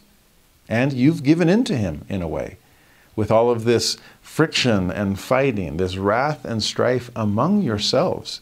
It's not just Oliver Cowdery chastening them, it's the Lord chastening them too. He says it in verse 20, I the Lord was angry with you yesterday. Ouch. Thankfully, it's just a comma, though, not an exclamation point. But today, mine anger is turned away. Do you get a sense of how merciful the Lord is through these revelations? He chastens them for their errors and their sins, but he keeps reassuring them. I'm able to make you holy.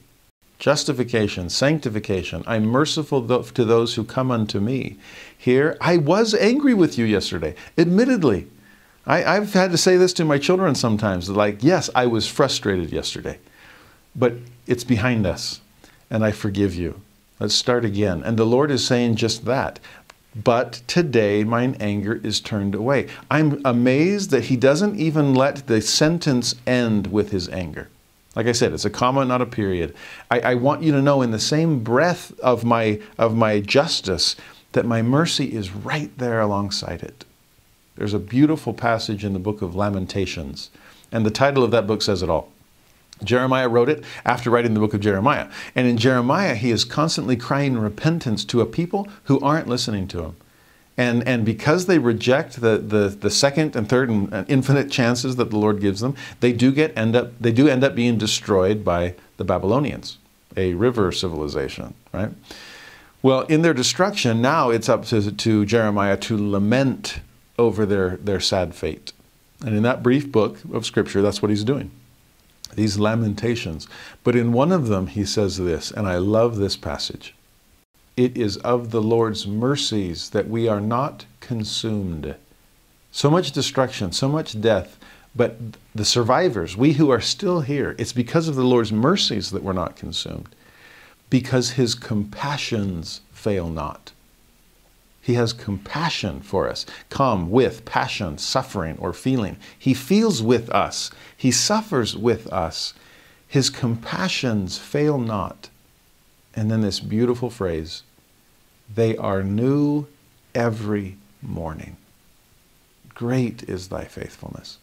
Even when we're not faithful to him, God is faithful to us. Great is his faithfulness. And as a result, his compassions are new every morning. Or that other verse, that sorrows endure for the night, but joy cometh in the morning. Well, why joy in the morning? Because I'm getting a second chance. The Lord is wiping the slate clean. I get a new beginning. You don't have to wait for New Year's Day. Every day is New Year's, a chance to begin again and do better and be better because of him who is the best of all. I, the Lord, was angry with you yesterday, but my compassions are new every morning. So pick yourself up and try again. Today, mine anger is turned away. Verse 21, wherefore, let those concerning whom I have spoken, that should take their journey in haste. Again I say unto you, let them take their journey in haste. Get up, get going. Verse 22, and it mattereth not unto me after a little, if it so be that they fill their mission, whether they go by water or by land. This is what I was referring to earlier. Let this be as it is made known unto them according to their judgments hereafter. Now, verse 22 is fascinating. You get back to this idea of balancing agency and inspiration. It mattereth not unto me. Well, after a little. Right now it matters. Okay, I want you to do it in a certain way. But after a while, it doesn't matter at all. Right now, it's probably time to get out of your canoe. It's dangerous. I mean, if you only get 3 months of navigable river flow, you're probably not in those 3 months. Get out. You've got people on either side, on either riverbank that need you. They're perishing in unbelief. So share the gospel with them. But after a little season, and then it doesn't matter. If you want to get back on the river, I mean, especially if you're getting closer to St. Louis and you're going to use the Mississippi or the Ohio, whatever it takes, I leave it to you. This is not a blanket, permanent condemnation of anything having to do with water. I mean, yes, I just taught several principles where water's a metaphor for bad things, but Jesus does call himself the living water. So there's great metaphors for positive things as well. But I'm going to leave that up to you. You can go by water, you can go by land. But I also love the end. Let it be as it's made known unto them. So that's revelation. There's the inspiration side. According to their judgments hereafter. Oh, there's the agency side. Remember, the Lord's always proving these contraries. I want you to grow up in me. And in me, okay, I'm involved, but you're the one that's got to grow up. So we've got to study it out in your mind and then ask and I'll confirm. Do your homework and then you'll receive the revelation. Or you provide the momentum and I will provide the direction. Remember, no power steering. You got to move and it's easier to turn the wheel. Your judgments and my making known. Verse 23, now concerning my servants, Sidney Rigdon, Joseph Smith Jr., and Oliver Cowdery. Remember there's this trio that's going straight to St. Louis and then on to Cincinnati. Let them come not again upon the waters. So the rest of you, if you want to get back to it, that's fine. But you three, don't come back to the waters, save it be upon the canal while journeying unto their homes. Or in other words, they shall not come upon the waters to journey, save upon the canal. What is it about a canal that's different? Well, canals, you've put in all this effort to control the elements in some ways so that you can make things safe. Isn't that what Zion is trying to do? To control the natural man in each of us, to put it off so that we can become saints through the atonement of Christ? I mean, the river is too unpredictable and too shifting, but can we channel it? Again, Enoch, turning the river out of its course. Can we make a canal where the world is not controlling us? We're controlling the world. That's what Zion is going to be asked to do. So Joseph, Sidney, Oliver, get used to some canal work. Spiritually speaking, you'll be involved in it for the rest of your life. Now, verse 24, behold, I, the Lord, have appointed a way for the journeying of my saints. That's where I'm getting the title for this lesson. I'm appointing it. I'm providing it. There is a way for the journeying. I want to walk alongside you. I want room within the canoe. If you'll come with me and I with you, walk with me, he says to Enoch.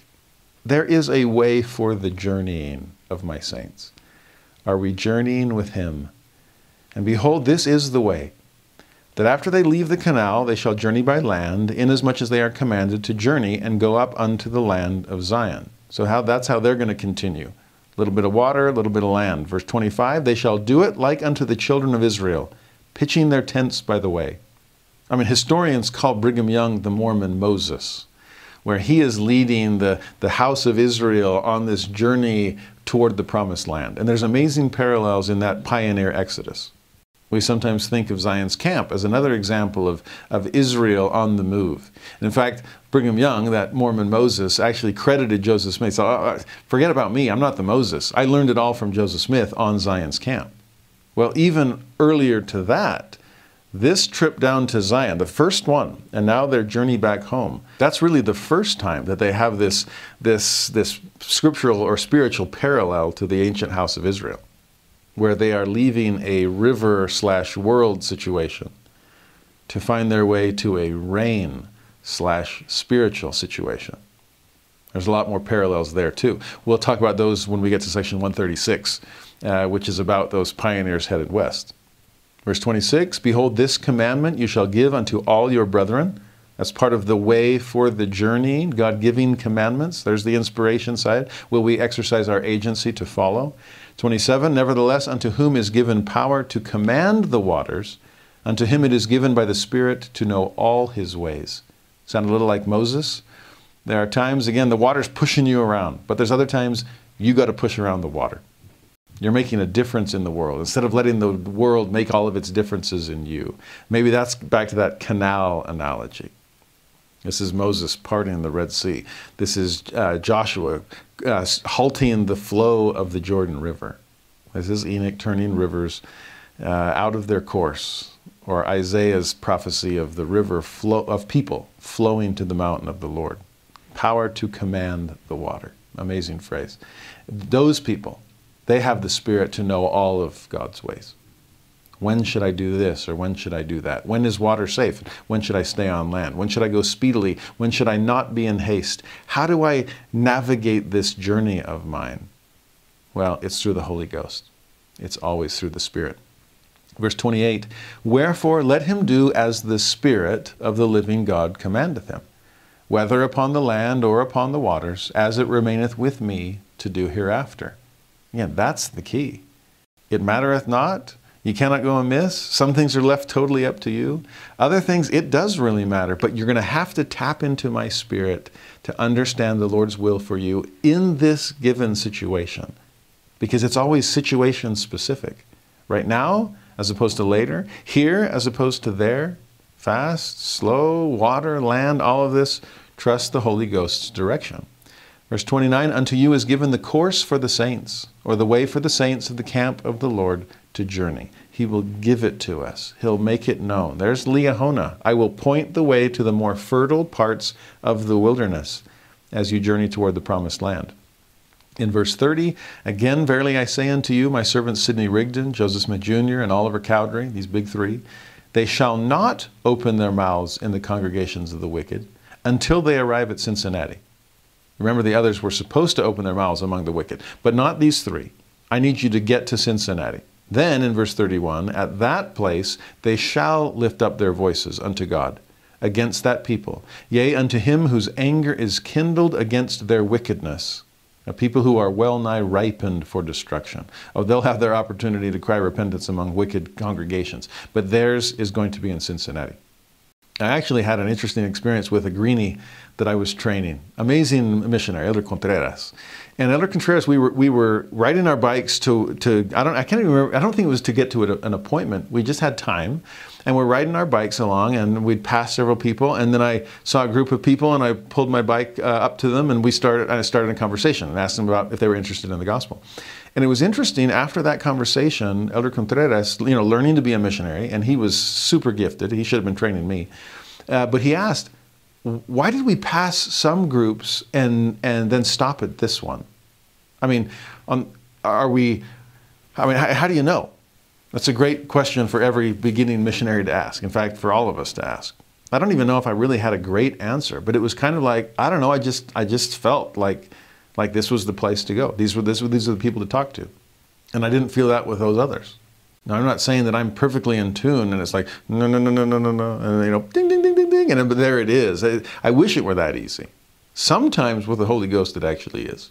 But often it's trial and error, and we're learning, and the Lord doesn't condemn us for our weakness, and He gives us a new chance in the morning, and so on.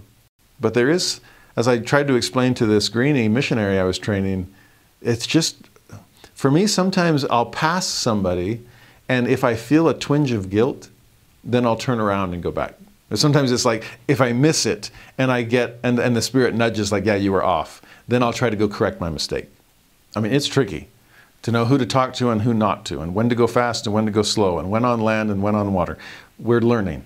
We're growing up in God. No wonder the Lord is merciful to us. He needs to be. We're figuring it out. So for Joseph and Sidney and Oliver, don't speak here, do speak there. We got to figure this out ourselves. Verse 32, from thence let them journey for the congregations of their brethren. You've endured the congregations of the wicked, now head back to the congregations of your brethren.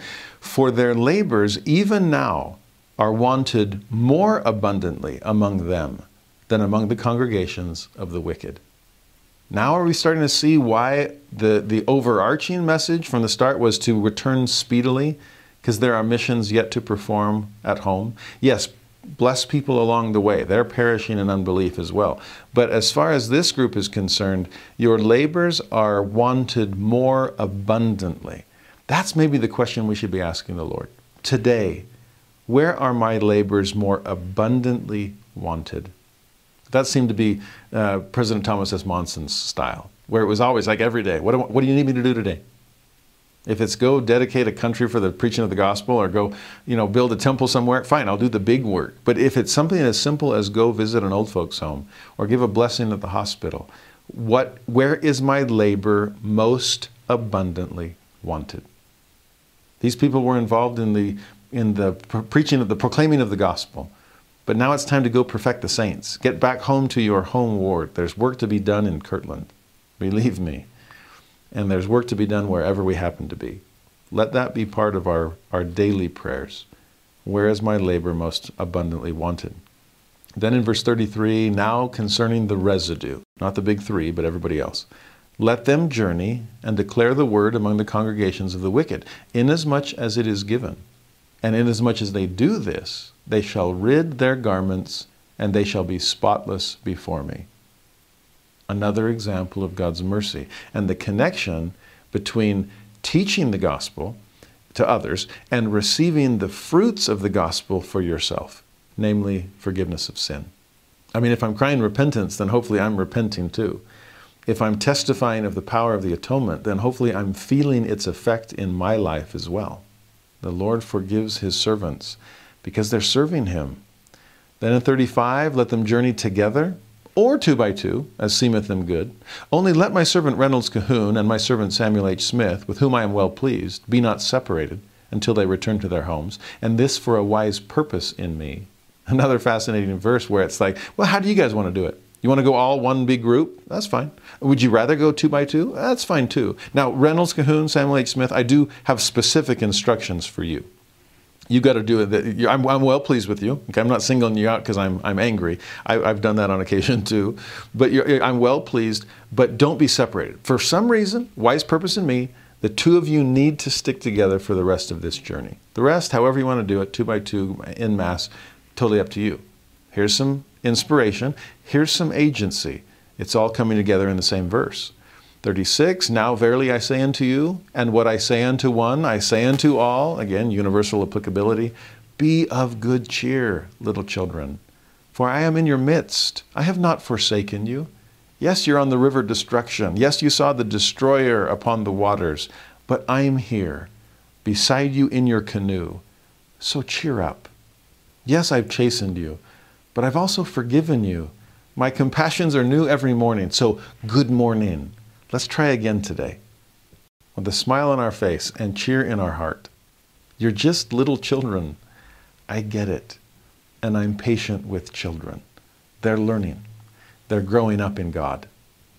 Verse 37, inasmuch as you have humbled yourselves before me, the blessings of the kingdom are yours. It's always about broken heart and contrite spirit. Are you being humble?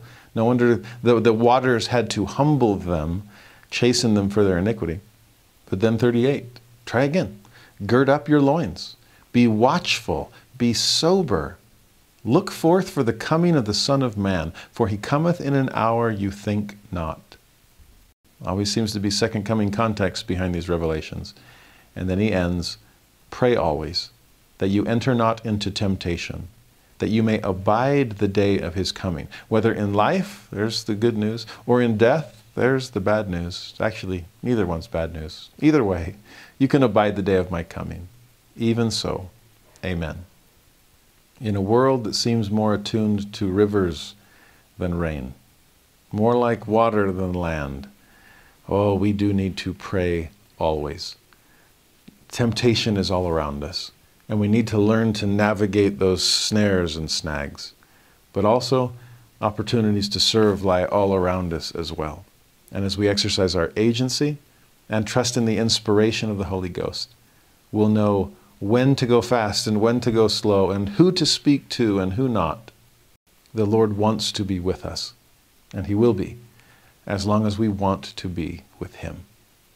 Section 62 then completes today's lesson. A brief revelation as Joseph Smith and the others are there along the Missouri River, trying to follow the directions they'd just been given, and now getting a little bit more. Remember, we were told that you who are going, Joseph will continue to receive revelation. I'll keep leading you line upon line. Well, here's the next line, 62 verse 1. Behold and hearken, O ye elders of my church, saith the Lord your God. And then think of this introduction. Even Jesus Christ, your advocate, who knoweth the weakness of man, and how to succor them who are tempted. That's one of my favorite self-disclosures on the part of Jesus Christ. We saw it back at the beginning of section 45, right? I am your advocate with the Father. I'm pleading your cause. Well, why is he so good at pleading our cause? Because he gets it. That's part of his condescension. Con, with, descend, come down. He wants to be down with us. Just like compassion, to suffer with, to feel with. He knows our needs. To our weakness, he's no stranger. We sing that every Christmas. Well, hear the Lord, I'm your advocate because I know the weakness of man. And remember, we talked about this last year in Ether 12:27.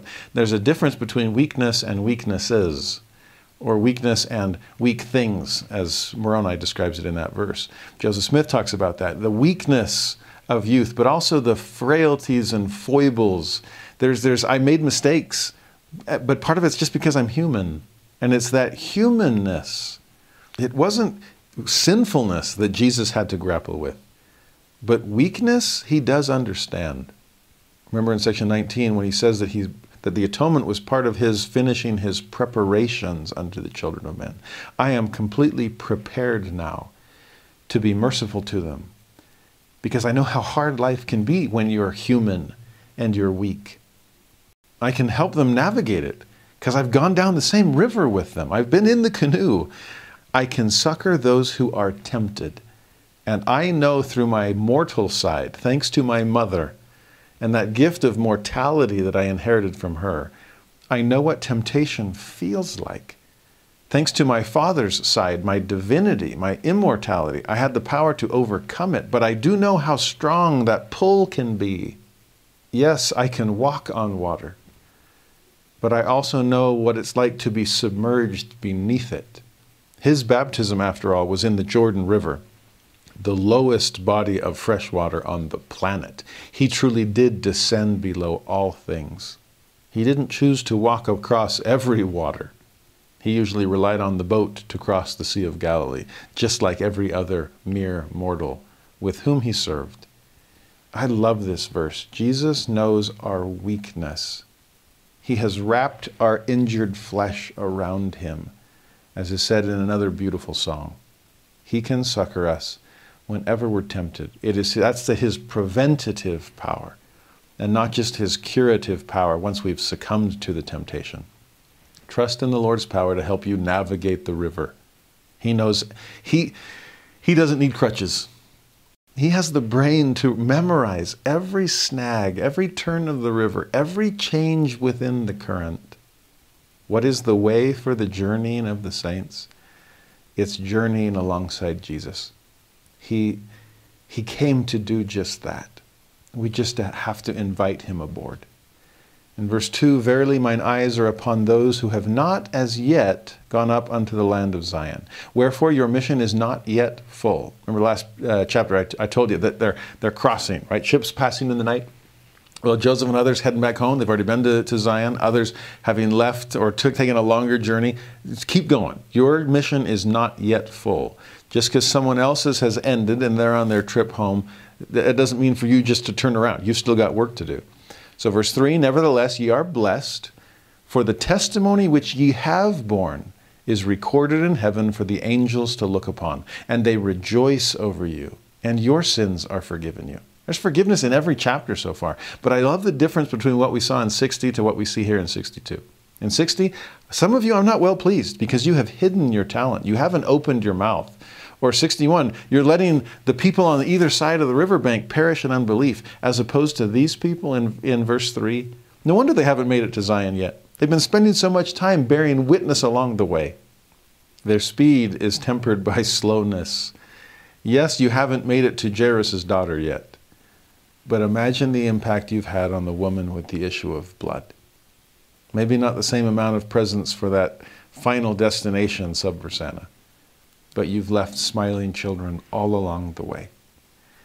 I forgive you. I rejoice over you. Your testimonies are recorded in heaven so the angels can look upon them. Imagine an angel being energized by my weak mortal testimony. And them just, I remember as a missionary on hard days when we'd been rejected a lot, and that was most days.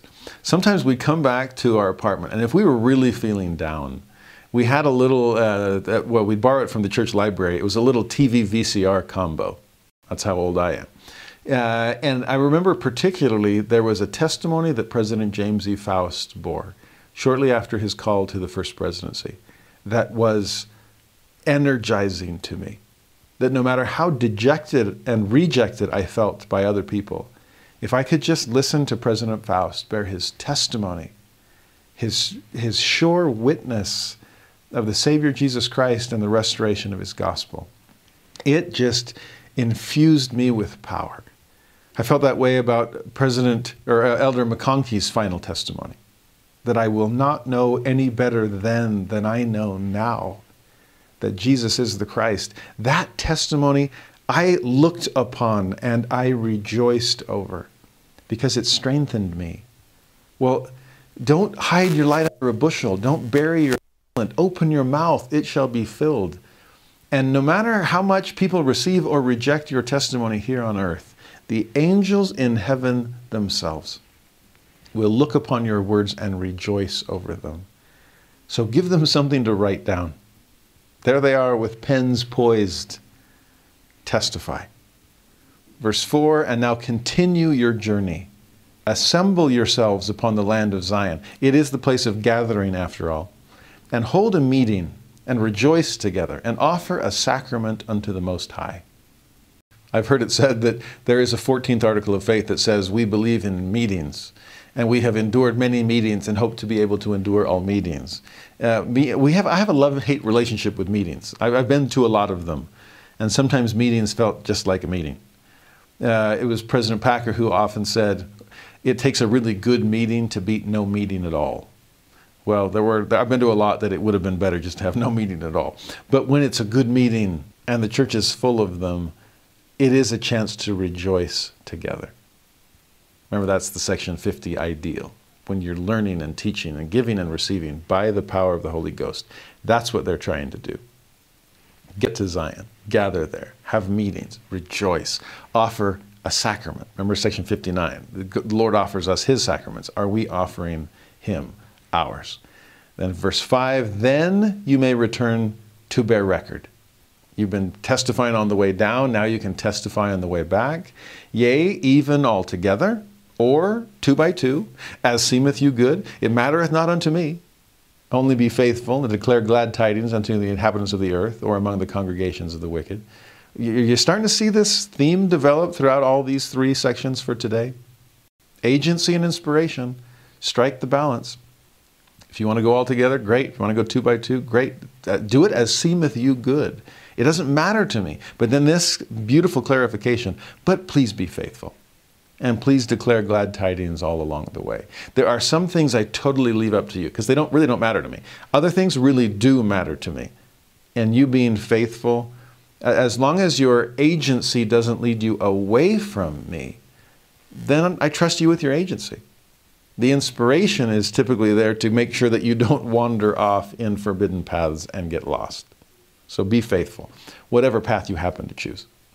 And as he says there, when you're out preaching to the inhabitants of the earth, even if they're the congregations of the wicked, which seem to be the common audience here, give them glad tidings. I think one of the best ways to avoid strife or wrath or doubting is to preach glad tidings of great joy, which shall be unto all people. That's what angels do, right? Well, it's what angels on earth do too. And if it's gladness that we're sharing, greater happiness and peace and rest, like we talked about earlier, then no wonder there's no strife or wrath or doubt. There's no guilt trip. There's no pressure. There's no proof texting. There's no Bible bashing. There's no pressuring someone into joining the church. These are simply glad tidings. You want to come see my house? We've been building it, and it's amazing. In fact, there's room in it for you. I won't say a word against the house that you've grown up in, but you're welcome to join us in this one. And then just wait for them to come. Verse 6, behold, I, the Lord, have brought you together that the promise might be fulfilled. The gathering is part of the covenant, that the faithful among you should be preserved and rejoice together in the land of Missouri. I, the Lord, promise the faithful. I cannot lie. It's Zion we're after. One heart, one mind, dwelling in righteousness, no poor among them. It's going to be there in Zion. I'm preserving you so you can rejoice there. And that's my promise. Verse 7, I, the Lord, am willing We saw in the previous revelations that he is able. I can do my own work. I can make you holy. Here, I'm willing. I'm willing, if any among you desire to ride upon horses or upon mules or in chariots, you shall receive this blessing. If he receive it from the hand of the Lord with a thankful heart in all things, there's a balance of agency and inspiration too. He's honoring their agency. How do you want to go? Before it was land or water? Fine, either way. In a group, 2 by 2? Fine, either way. Here, horses, mules, chariots even, or wagons, whatever you call them in the 19th century. You can do it if that's your desire. But also a few other ifs. Also, if you receive it from the hand of the Lord. So make your decision, but seek my confirmation. I am trying to balance, I'm trying to nudge you towards agency, but don't completely, run to the other side and imbalance yourself without inspiration. Make sure you're receiving it from me, and also receive it with a thankful heart. Remember God's pet peeves from last week. I want you to rejoice in it. I want to be able to rejoice in it too. So be grateful. That gratitude connects giver and receiver. Then verse 8, these things remain with you to do according to judgment. There is agency. And the directions of the Spirit. There is inspiration. If we're going to grow up in Him, we've got to learn to balance both. And behold, verse 9, the kingdom is yours. And behold, and lo, I am with the faithful, always. Even so, amen. Are we getting a sense of what our way for the journeying is supposed to look like? It's supposed to be alongside God. Whether we're on land or in water, whether we're in a chariot or in a canoe, make sure there is space for Jesus. Abide with us. 'Tis eventide. You've been with us along this journey to Emmaus or wherever we happen to be going. Will you stay? Will you continue with us? So many times throughout these 3 brief revelations, we've seen God trying to help us strike the balance between fast and slow, to be speedy but not do things in haste, to balance the needs of the daughter of Jairus with the needs of the woman with the issue of blood. We've seen God really honor the saints' agency and letting them know in certain areas it just doesn't matter. Do whatever seemeth right to you. I would rather you make mistakes in small decisions than in big ones. So let me give you some choices to make where you can't even go wrong. I just want you to get into the habit of deciding things. It's been amazing to me to watch President Nelson and all these decisions that are being made and changes that are taking place in the church. And I wonder if it's been a lifetime of being a surgeon where you are making life and death decisions constantly. And you just have to decide, because not deciding is deciding. And he's deciding things. And to be surrounded by prophets and apostles, these 15 men, prophets, seers, and revelators, who are making decisions, who are exercising agency, even while they are seeking inspiration. And as the two come together, they help guide us on our journey home as well. Are we traveling in the right path? Are we preaching along the way? Are we open to God as He makes known unto us, line upon line, where to go and when to go and who to speak to and so on? And throughout it all, since we often beat ourselves up most over poor decisions that we've made, can we trust that God is merciful, that the Lord is our advocate, that He understands our weakness. He gets it, that we sometimes get it wrong. To each of you unshaken saints out there, and to all who are striving to become one, I testify that the Lord does His own work, that He is able to make us holy. He's got this. He's got you in hand. So trust in Him. Follow Him. Join Him on the journey. And He will bring you to the promised land.